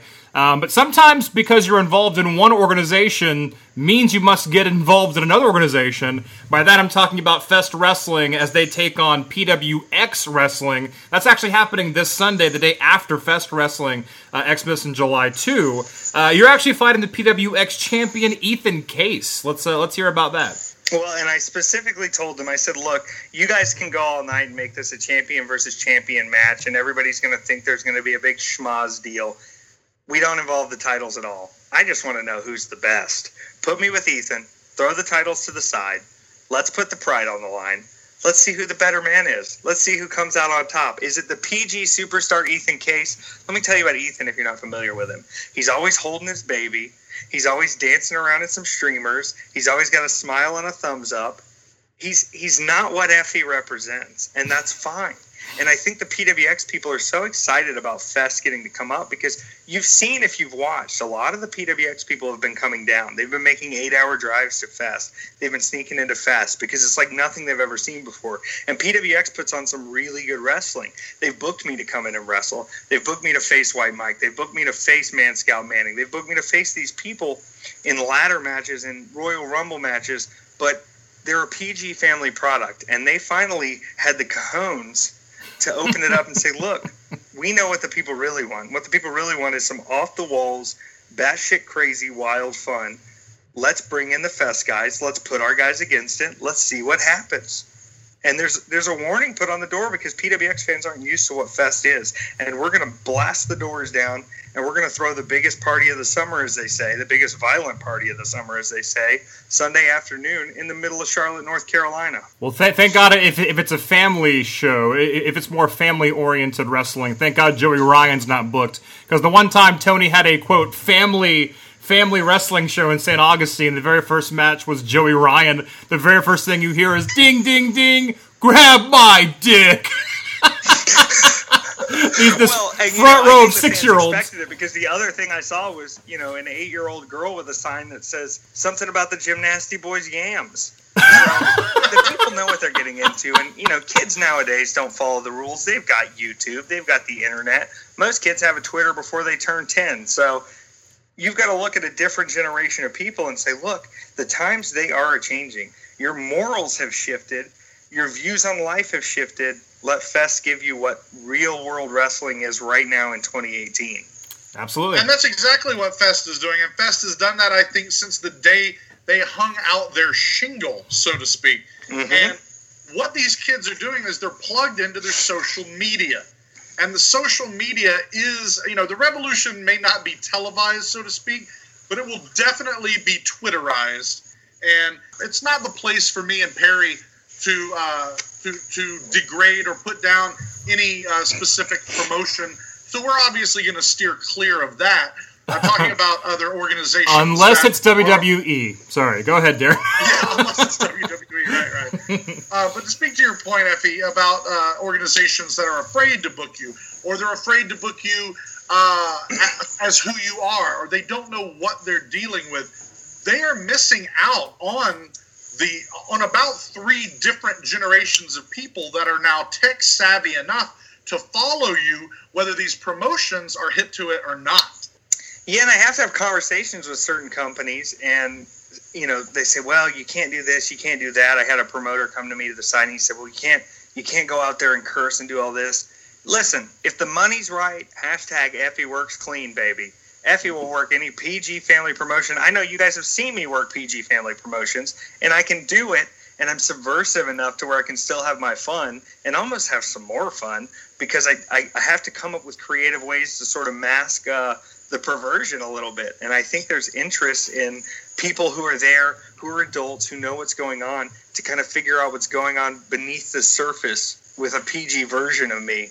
But still, when people get the opportunity to bring me in and let me just do whatever the hell I want to do, they're going to have even more fun because the ropes are off. That's what are unbound. Well, that's the thing. That's what they're paying for. If they're going to pay to have you on the show, then you need to be as you can be. Otherwise, they're shortchanging themselves. Truth. But try explaining that to them sometimes. They really rely on those child tickets, and they worry that if the kid hears a bad word, he might not be the same again. Wrestling ruined another child. That's true. People's lives are often completely redirected by a single swear. It's funny, though, that you say that about forcing you to PG up the subversion and figure out a creative way to still get the sickness across, if you will. It's like putting Ren and Stimpy on Nickelodeon instead of MTV. It's like we're gonna watch completely obscene adult cartoon here, but it's just PG enough to get by the censors. Speaking of kids, Effy, you've had an issue with a certain kid, a certain well-known wrestling fan kid by the name of Izzy. Care to comment on that? Yeah, I mean, let's be honest. Since the match is official now, I feel like I can speak a little more to it. I'm fighting a child, okay? fighting an 11-year-old girl. It was bound to happen one day, Effy. Well, it's bound to happen for all of us. I think everybody's expecting kind of the Kenny Omega, oh, this is a gag, what a wonderful match they had. But let's be real, the footage is out there. This girl kicked me in the head unprovoked. Oh, I saw. Okay. And I let things go. I've been kicked in the head enough in my life to know that that's not the biggest deal in the world. But she kept going around and bragging to people. Oh, I kicked this Effy guy in the head. I kicked Effy in the head. I'm training in MMA. I train with Santana Garrett. I'm a real wrestler. And what she really is, you know, kind of a parasite, because she's been sitting at the front row of NXT trying to mooch fame off people and sell crappy T-shirts since what, 2016, 2015? And if you want to step in the ring, it's a little different than, you know, sitting in the audience. And it has to be because, you know, back in the day, they'd break your arms and break your legs. And it's a little different now where it's, you know, everyone come train, give us $3,000. We'll teach you so much. And, you know, she's fallen into that a little bit. She's going to go get her training, and she wanted to talk some shit. So I said, well, Izzy, you made the first hit. Come step into my ring. And listen, I've got this Team Hammerfist internet title right now, okay? It's a fun title. I get to do whatever I want with it. I can take it anywhere. We can goof around. It's 24/7. I said, you know what? Come win a championship. Come step in the ring with Effy and win a championship from him. You're a big bad girl. You know, you like Bailey a lot. Come hug me to death or whatever you want to do, and you can have my championship if you could beat me. And she bit right, hook, line, and sinker on the deal. And now she's going to step in the ring with me. And I'm not playing games. I'm going to put a child down.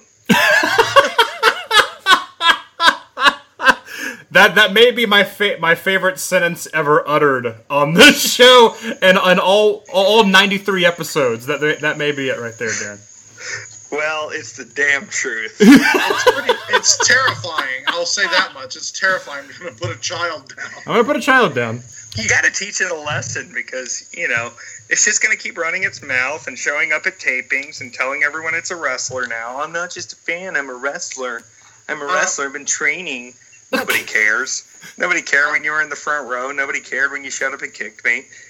It's a lot of like weird pervert old dudes who follow her on the internet. And not only am I putting the child down, I'm going to put them down too. Because, you know, I've got weird fans. Don't get it twisted. I get a lot of weird people and they love me and I think it's great. I'm weird too. We're all weird. But, you know, to follow a child on Twitter and really, you know, encourage it to go fight men is very strange. And I don't know what they're really looking for in this. So I figure I'll give them the ultimate conclusion, which is I'm going to beat a child up.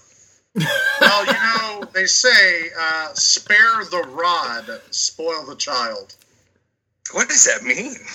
I will leave that to our listeners to decide. I'm not using a rod. I'm probably going to use a chair.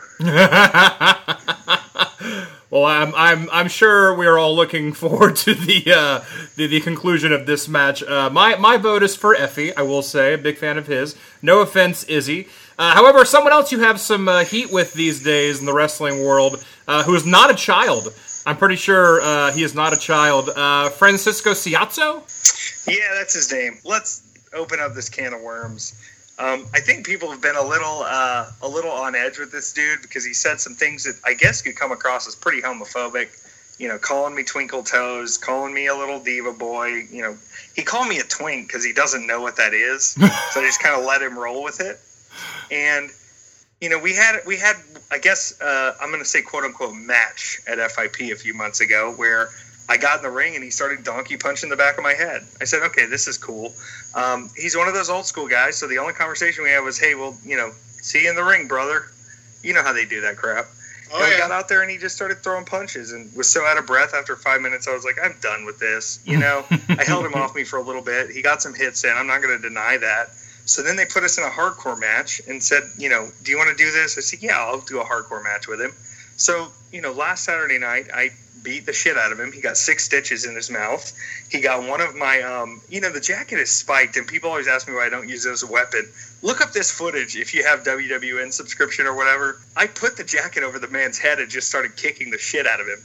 Oh. And one of these little spikes punctured the back of this old man's head. Oh, wow. With that being said, he did handcuff me to the outside of the ring, and gave me, I think, 3 chair shots to the side of my head, which I believe caused a mild concussion because I did not know where I was the next day in my match. I was fine up until the match.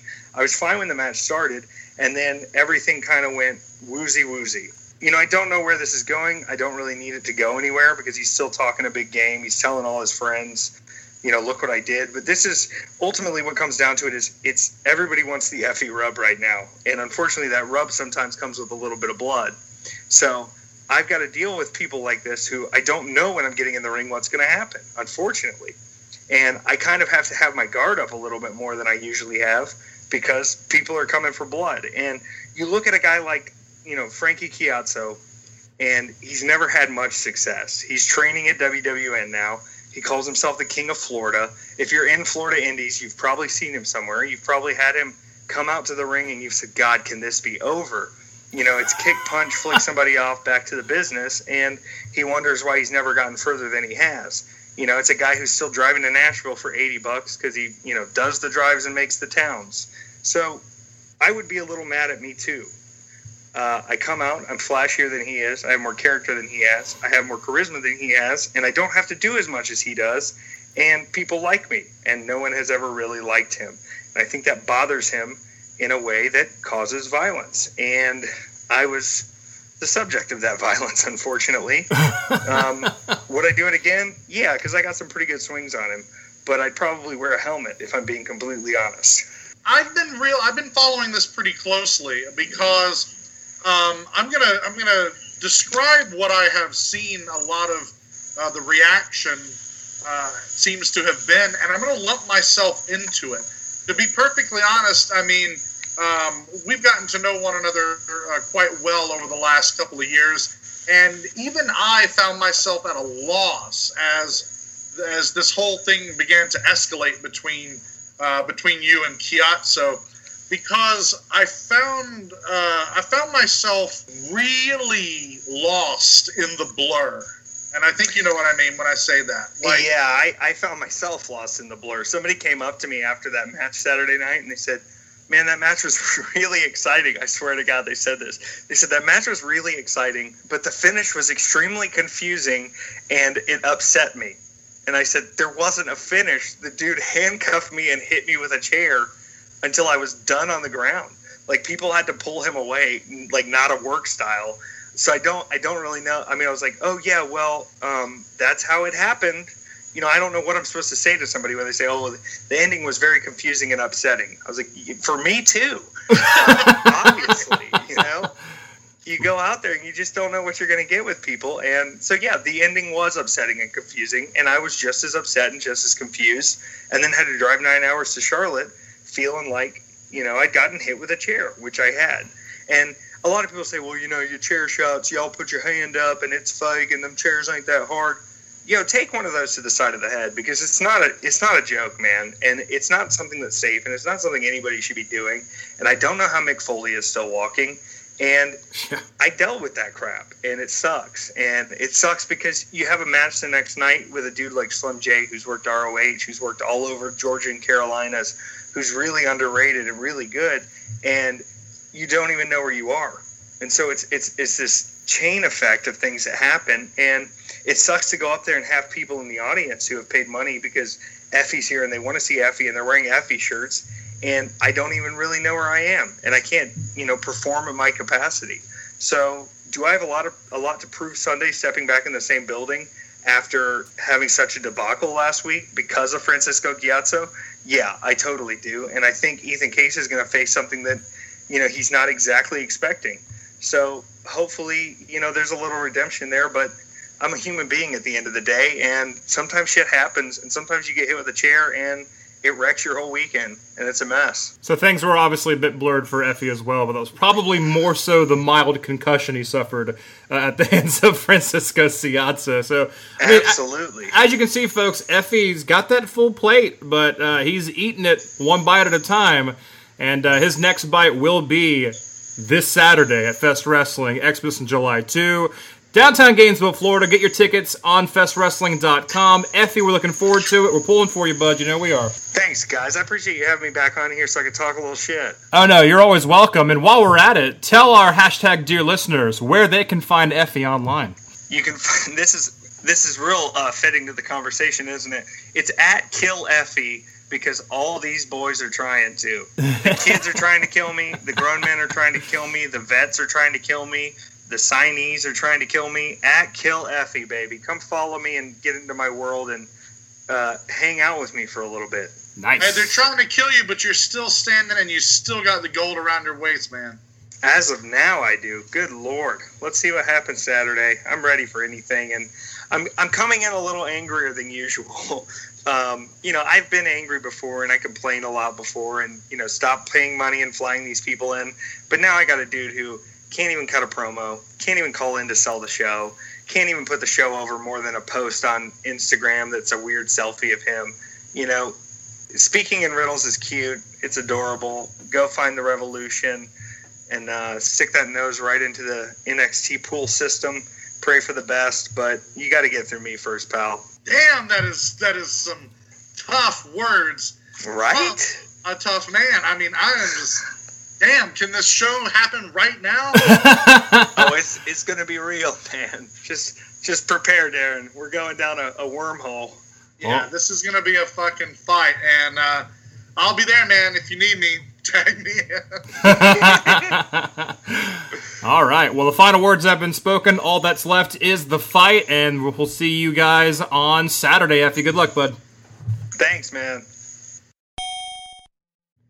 The WWE Network aired the Raw and SmackDown code-branded network special Extreme Rules on Sunday, the 15th of July, 2018, live from Pittsburgh, Pennsylvania. Pittsburgh, PA. Pittsburgh, Pa. City, the Steel City.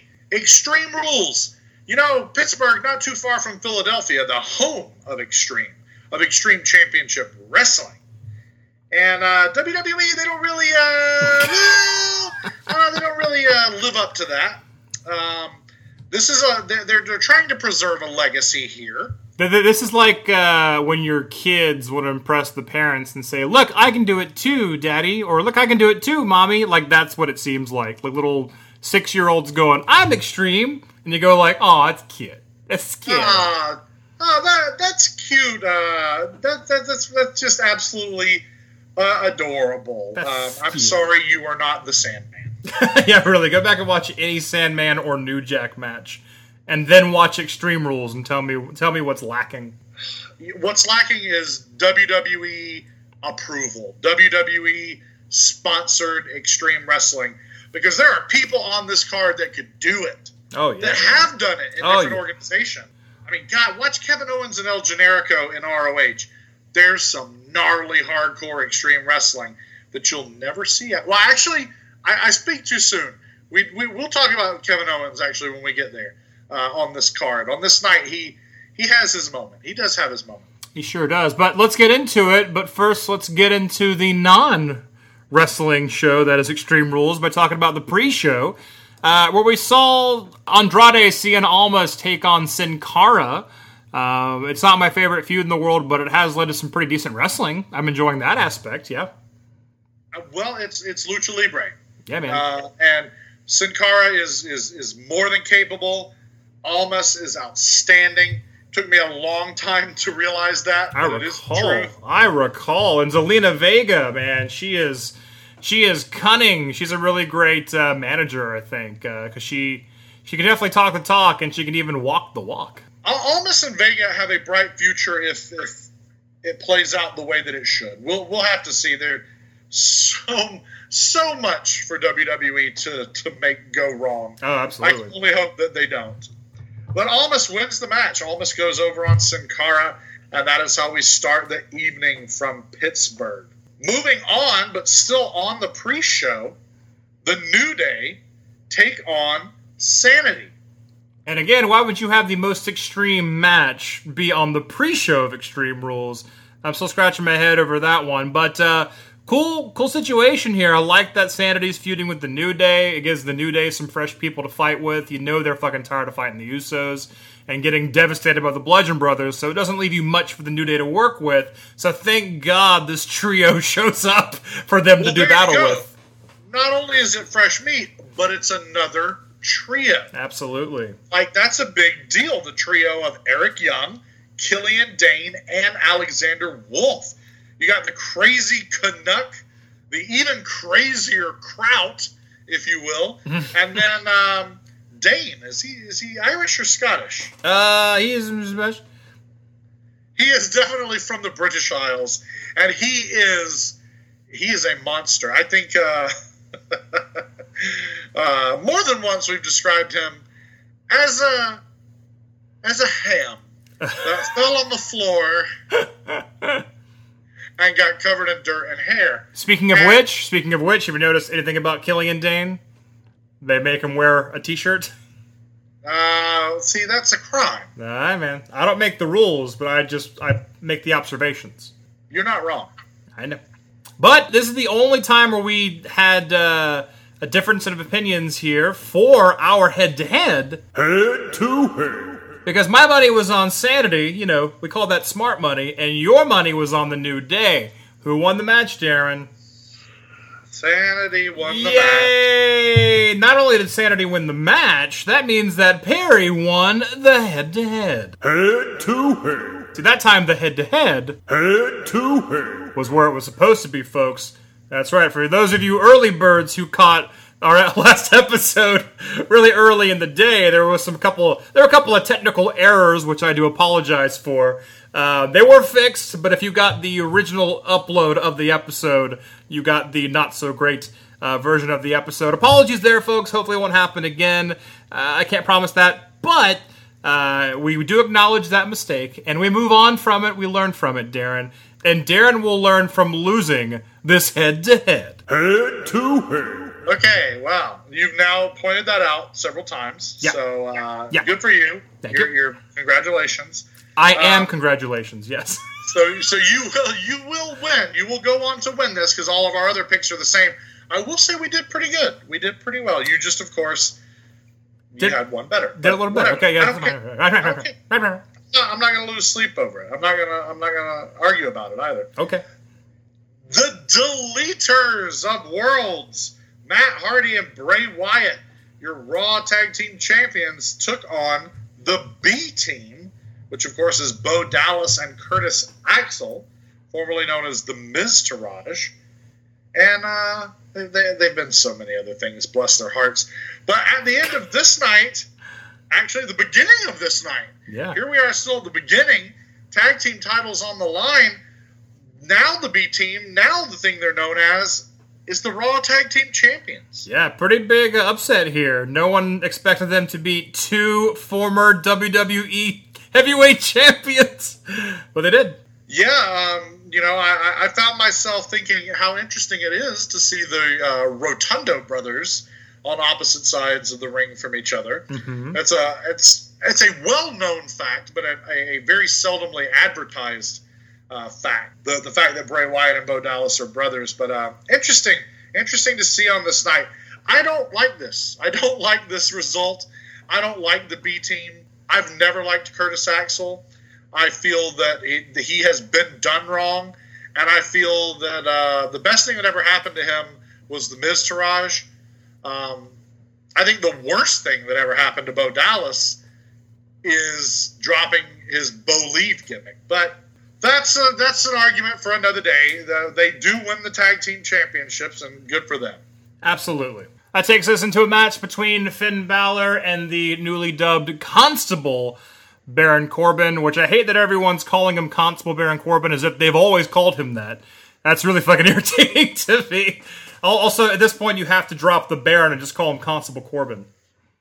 It's easier to say. No, but I don't like that. I don't like that at all. But it rolls. I don't like them calling him Constable at all, Daryn. But if you're going to do it, you're going to have to shorten it to just Constable Corbin. He's lucky he has 3 names as it is.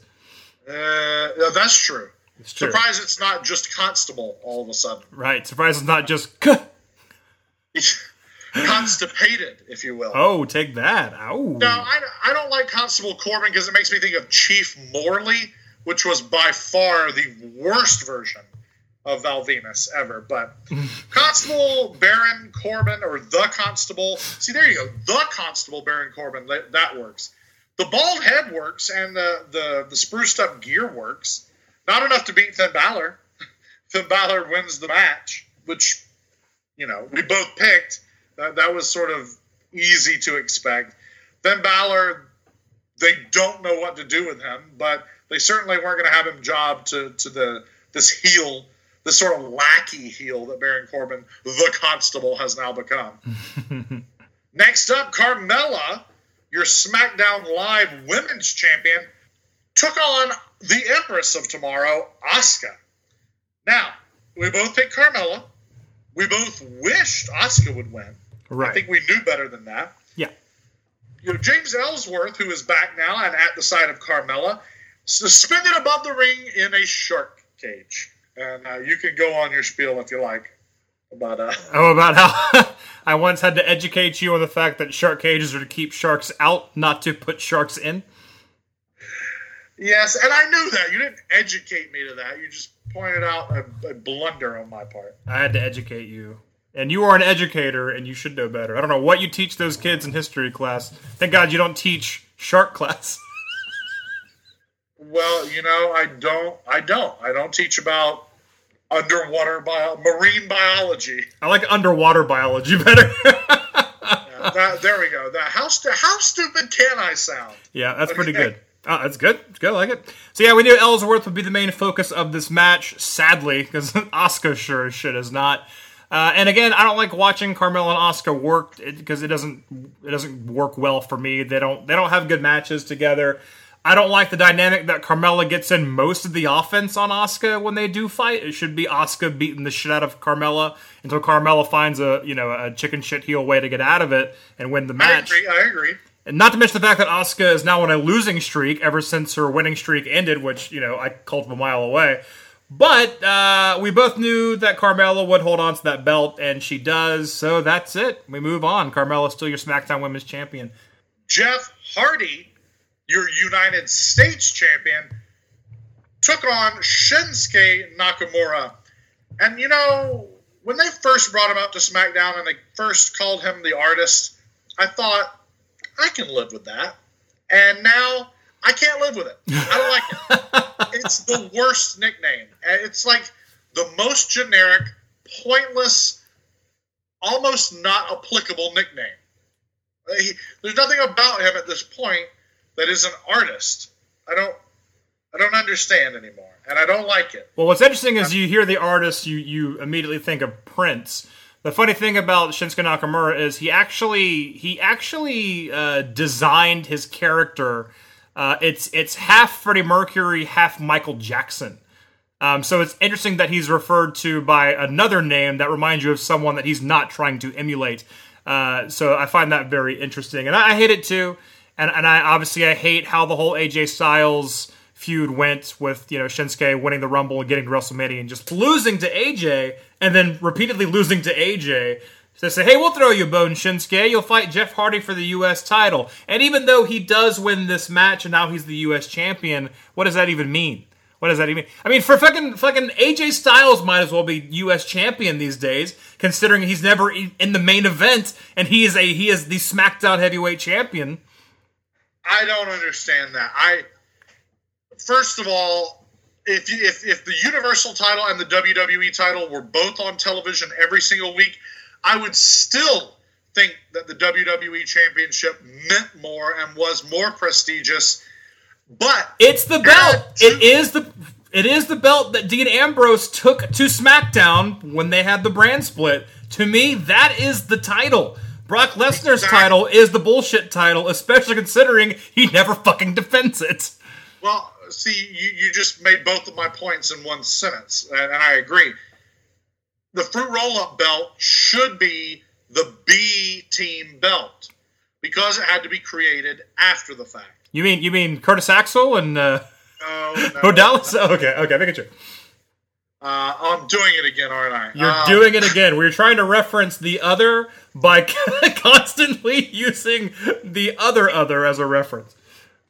It's like talking about the main event of WrestleMania 6 and continuously referring to Hulk Hogan as a warrior. He is an Ultimate Warrior. Oh God, no, he's not. The Ultimate Warrior is that.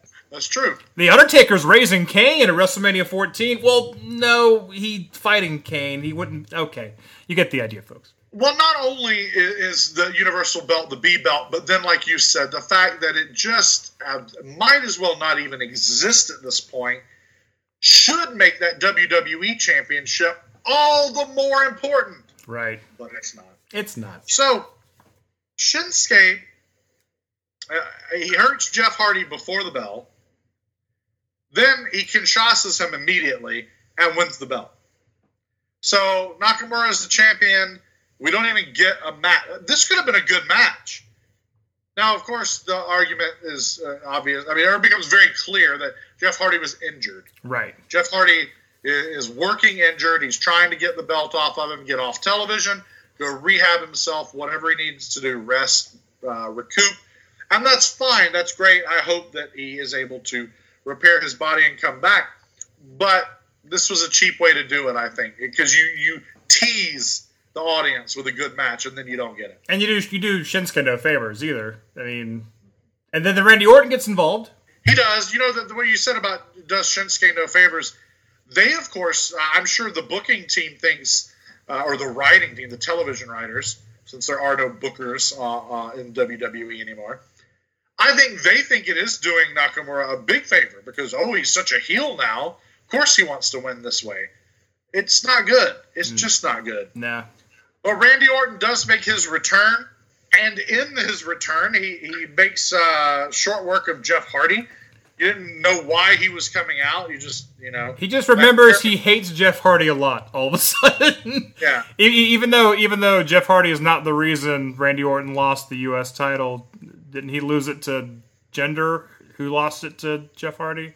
I don't even know anymore. I don't watch wrestling anymore, folks. I can't take it anymore. But nonetheless, Shinsuke Nakamura is your U.S. champion. I guess that's something for Shinsuke, but it's certainly not the SmackDown Live heavyweight championship. Well, we both did pick this one correctly, so good for us. Hey. Moving on, we have another match that at least has potential to be extreme. It is a steel cage match between Braun Strowman, Monster in the Bank, if you will, and Kevin Owens. Now, this is the kind of match, this belonged in the NWA in 1984. These guys, a giant versus like another stout, sturdy man, in a steel cage, a chain link fence. I love the premise. I love this setup. I like this matchup. Now, of course, on television and all the lead up, we see Kevin Owens look like a complete worthless coward, and I don't know that I like that because to me, Kevin Owens is better than that. He's Fight Owens Fight. I mean, where's that guy? Where's the Fight Owens Fight guy? Right, exactly. Yeah. Where's the prize fighter? And we had that issue when he was Universal Champion and he was afraid of his own shadow. Like, we had a really big issue with that. So, well, this is not a bad match. For a steel cage match, for two big men, and for, how much can Kevin Owens really do? It's like fighting a redwood tree to fight Braun Strowman because Owens is not that big of a guy. So it's really just sort of chopping, extending my lumberjack metaphor here. It's literally like trying to chop him down. Right. That's about all you can do. And using tricks and using underhanded tactics. Of course, we see the handcuffs come into play. There's a couple of weird moments where it was sort of like Kevin Owens should just run out the door, and then it became clear that it was like, even with the handcuffs on, Strowman could step under the rope and step down to the floor. He's tall enough that with his arm raised, he could still be handcuffed to the rope. So I don't know. There were some moments where it defied logic, and that looked kind of sloppy. Right. But other than that, really this match served one purpose. We talked about it just a couple of weeks ago. 20 Years of Hell, the 20th anniversary of Mankind being thrown off the top of Hell in a Cell by The Undertaker, and we get a moment reminiscent of that, and what is likely to be a big highlight reel spot, sizzle reel spot for Kevin Owens, at least the rest of this year, if not for years to come, as both Kevin Owens and Braun Strowman find themselves at the very top of this steel cage, and then Strowman throws Owens off and through the table at ringside. Thus making Kevin Owens the winner of the match, though, right? Of course, Owens is the winner of the match. So wrestling psychology-wise, why would you help your opponent win the match, obviously? But obviously Braun Strowman's a crazy monster, so he just wanted to inflict harm on Kevin Owens. And I said this in our initial head-to-head, that Owens would actually win because Braun would, like, throw him out somehow. I didn't think out the top, but then you were like, no, they won't do that again because they just had that whole thing where where Reigns speared Lesnar out of the cage and that whole finish. And I was like, you know what, you're right. So I went with you and said Braun Strowman would just win. Foolish me. I should have stuck to my guns. I should have stuck to my Billy gun, bark guns, and said that Kevin Owens would win because Strowman would do something like this. But who could predict he would do that? Big thumbs up to Kevin Owens for taking this bump. Even though, unfortunately, now we have these inflatable crash pads, which are completely visible. There's no denying that they're there. The first time I think we saw it was at WrestleMania 32 for Shane McMahon's ridiculous bump off the top of the even bigger Hell in a Cell that Mankind fell off of. But now, I don't know. It cheapens it a little bit, but I don't want to take that bump. So still a big thumbs up to Kevin Owens. There's no way that feels good. Right, absolutely. We both, unfortunately, get an X in the column there by going with Strowman, however. An X is a good one, right? We need those. Yeah, sure. Okay. I don't know. Does it help us get in the X-Men? Because I would take that. Next up, the SmackDown Live Tag Team titles are on the line.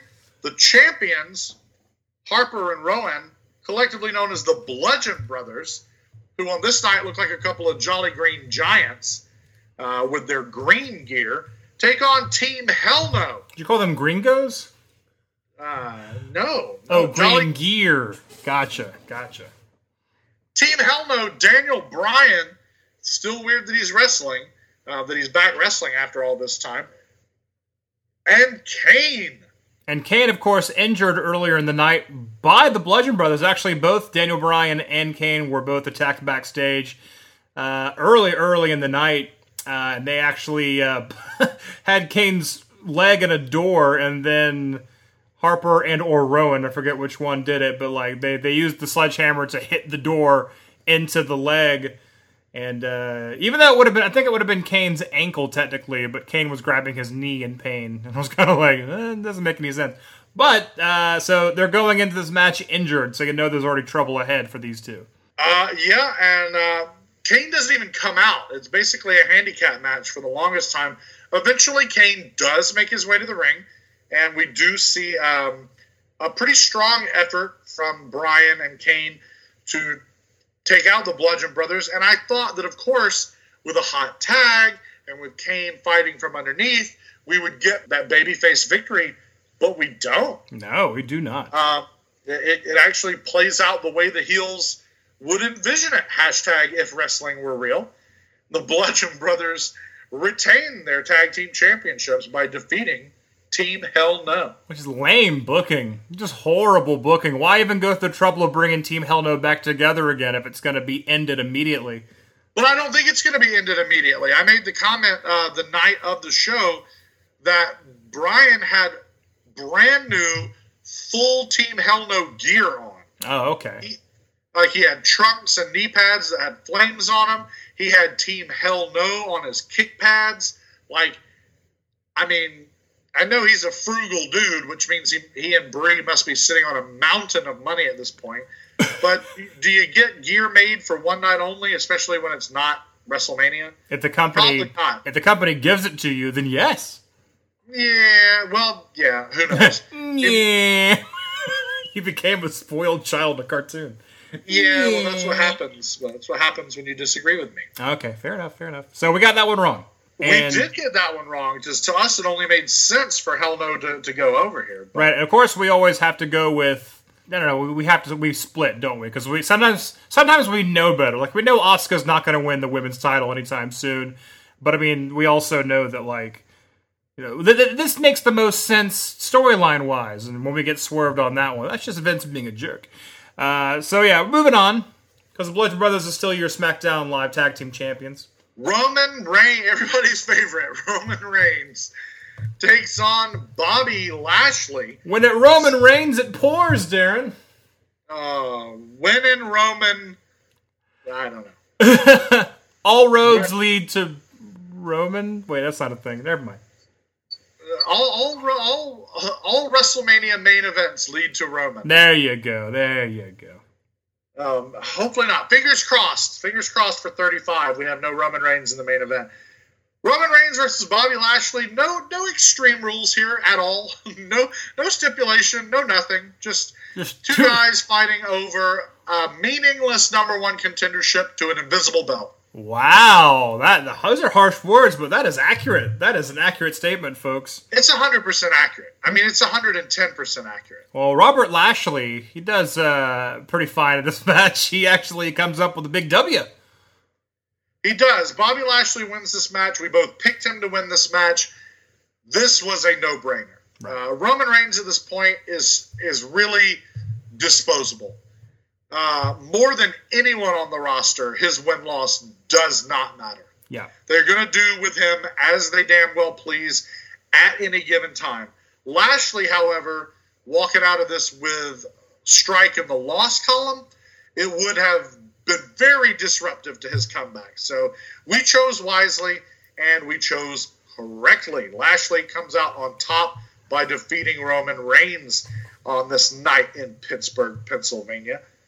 Next up, Alexa Bliss, your Raw Women's Champion, 5 Feet of Fury, Little Miss Bliss, takes on former friend, now definitely not her friend, the monster among women, Nia Jax. Instagram and Twitter would say otherwise, but yes, they're not friends on TV.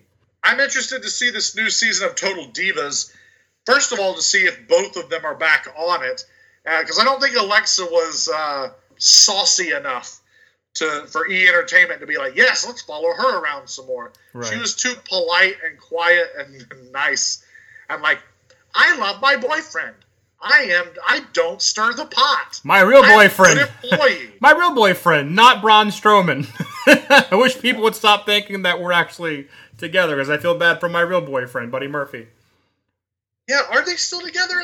Are they still together? I don't know. If she's smart, she would upgrade. Ladies, am I wrong? Ladies, am I wrong? Dude. Ladies, am I wrong? No, I am not. Buddy Murphy. Hashtag ladies, am I wrong? Hashtag ladies, am I wrong? All right. Hashtag not to ladies, be confused. Not to be confused with my other hashtag, am I right, fellas?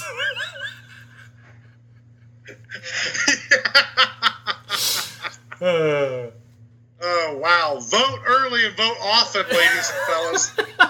Sometimes I'm with you, ladies. Sometimes I'm with the fellas. Me and Bill Bellamy with the fellas. Oh, man, Bill Bellamy reference. Name another podcast that references fucking Bill Bellamy. I dare you. Well, maybe Bill Bellamy's podcast. Bill Bellamy may or may not reference Bill Bellamy. I'll tell you this much. If I were Bill Bellamy, I would not reference Bill Bellamy. Just saying. Fair enough. He doesn't want to remind anyone of him. You know, he has one of those names that sort of stops being a name. Like, that doesn't even sound like a name. That's like saying Superman or The Undertaker or, like, that's not a name. You don't even think of the meaning of the name anymore. It's just a sound that your mouth makes, I guess. So Alexa Bliss and Nia Jax. No, there you go. It is. It's just a sound that your mouth makes. Right. Bill Bellamy. Alexa Bliss and Nia Jax, again, not a good matchup, not a good wrestling match. You're not going to get a clinic here. They're not going to hit each other over the heads with very, with steel chairs and draw blood and kendo sticks and all that fun stuff that we want to see out of an Extreme Rules match. This is just whatever, right? I mean... It is. It is just whatever. It is just whatever. That's the unfortunate reality here, is that it is not extreme. It is not gnarly. It is not hardcore. It is just a wrestling match. And Ronda Rousey should be arrested for assault and battery. Right. That's the takeaway from this match. It has nothing to do with Alexa or Nia. It has everything to do with the fact that Ronda Rousey, hashtag if wrestling were real, in the storyline, she is suspended. She is not allowed to wrestle. By virtue of her being suspended and having purchased a ticket to sit with her husband behind the barricade means she has no more right to jump that barricade than any of the other 12,000 fans in the arena. Not that lime green shirt guy, not any of those other people that are in the front row every time. If they jumped over the barricade, they would be, first of all, they'd have their teeth knocked down their throat. Right. Then they'd be hauled off in the paddy wagon. This is true. This is absolutely true. I'm sure you've heard cases of people who work at a place, right, and they go visit that place on their day off and do something that gets them in trouble, and they get fired on their day off, man. It happens. Have you seen Friday? That's what happened to Ice Cube.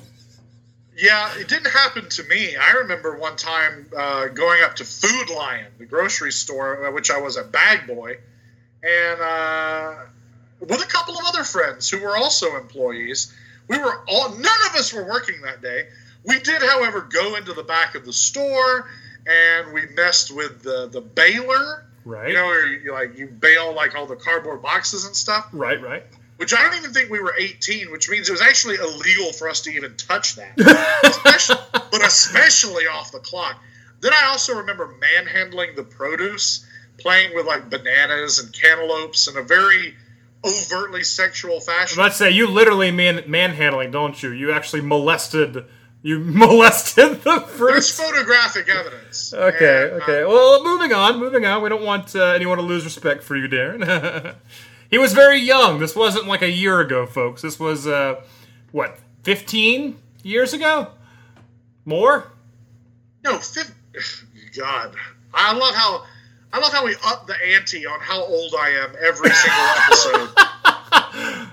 And if we're telling the truth, when did that happen? That happened over 20 years ago. Right. So you're a bit more mature now, and that's not an age joke. So we moved on. It is. And we fondle produce, but in the privacy of our own home, of course. Alexa Bliss keeps the belt. Speaking of fondling produce,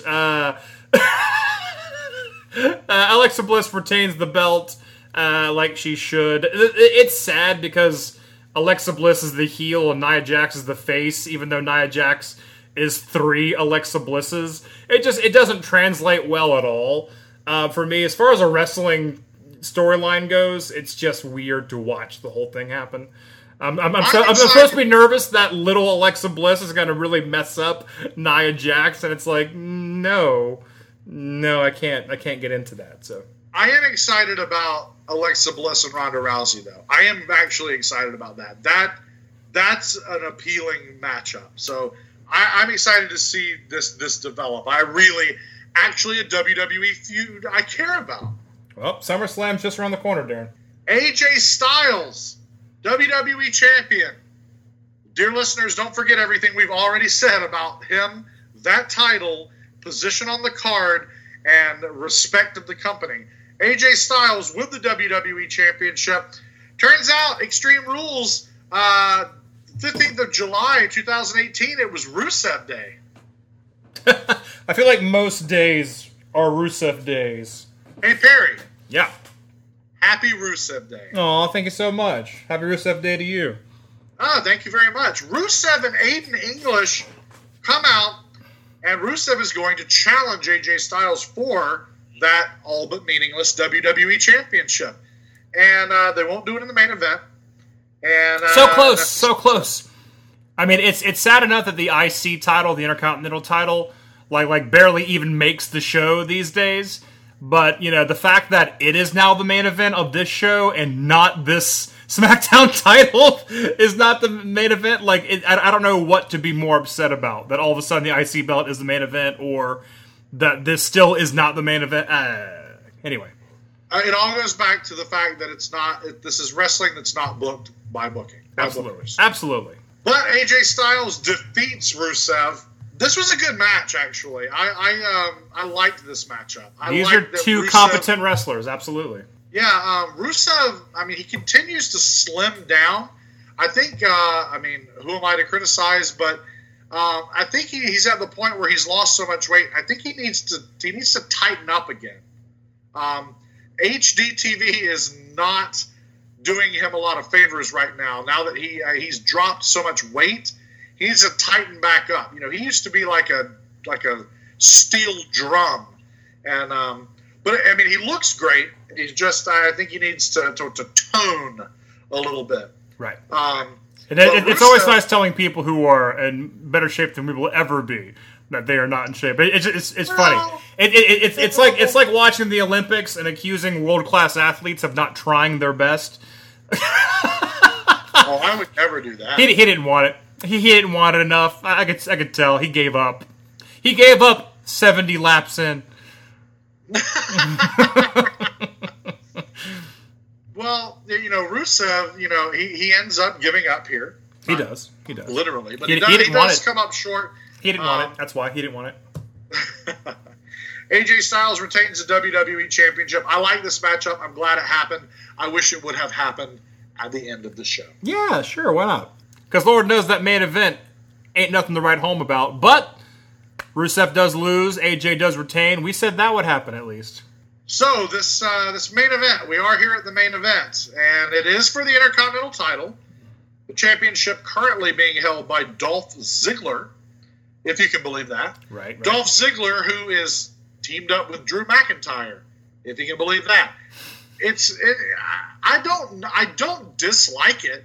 I just can't really get a hold of it. I don't know how to interpret it. Dolph Ziggler versus Seth Rollins on paper looks good because these are two good wrestlers. I'm not a huge fan of Dolph Ziggler, the character, but he can handle himself in the ring. I know that he's competent enough to put a good match on. Seth Rollins, same thing. I'm not really behind him, but he's a very good wrestler. So put them together, it's going to be a good match.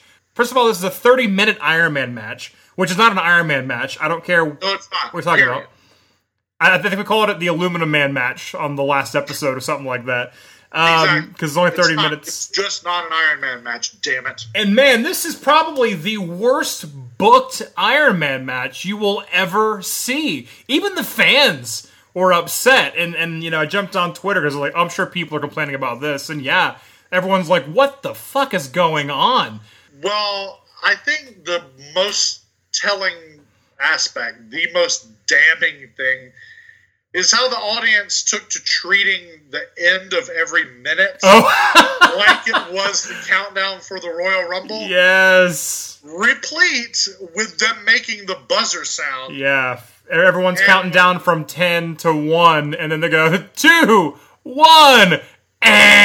So every minute.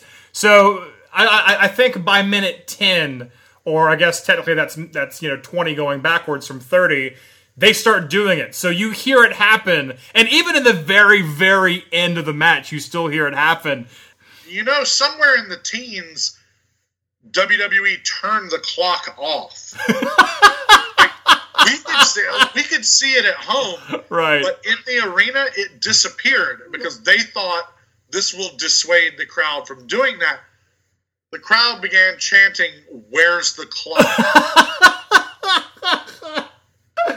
And so finally, WWE put it back up on the screen, and they immediately started with the 2. Oh my God, so good.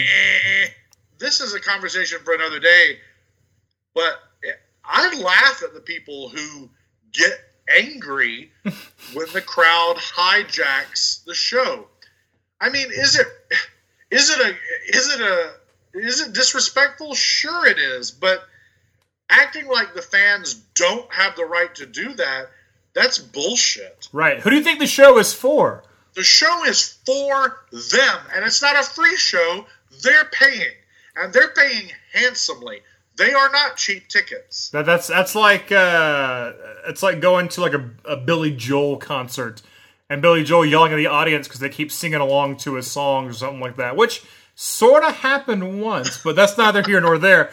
I'm not saying he was in the right at that time. So yeah, the match itself is just horribly booked. I mean, we're 10 minutes in, and the score is already 3-0. 3-0 in an Iron Man match? Like, what? In a 30-minute Iron Man. In a 30-minute Iron Man match? I think ultimately it ends at what? Like 6-5, maybe? Something like that? Yeah, I think that was, I don't even... I kind of checked out, like, mentally. Like, this is already the worst shit. Obviously, Drew McIntyre played a big role in the very beginning, helping Dolph Ziggler out. But no, Rollins got 3 falls on Ziggler immediately, which made Ziggler look like shit. You know what I mean? Like, the whole thing was just so poorly booked. It was.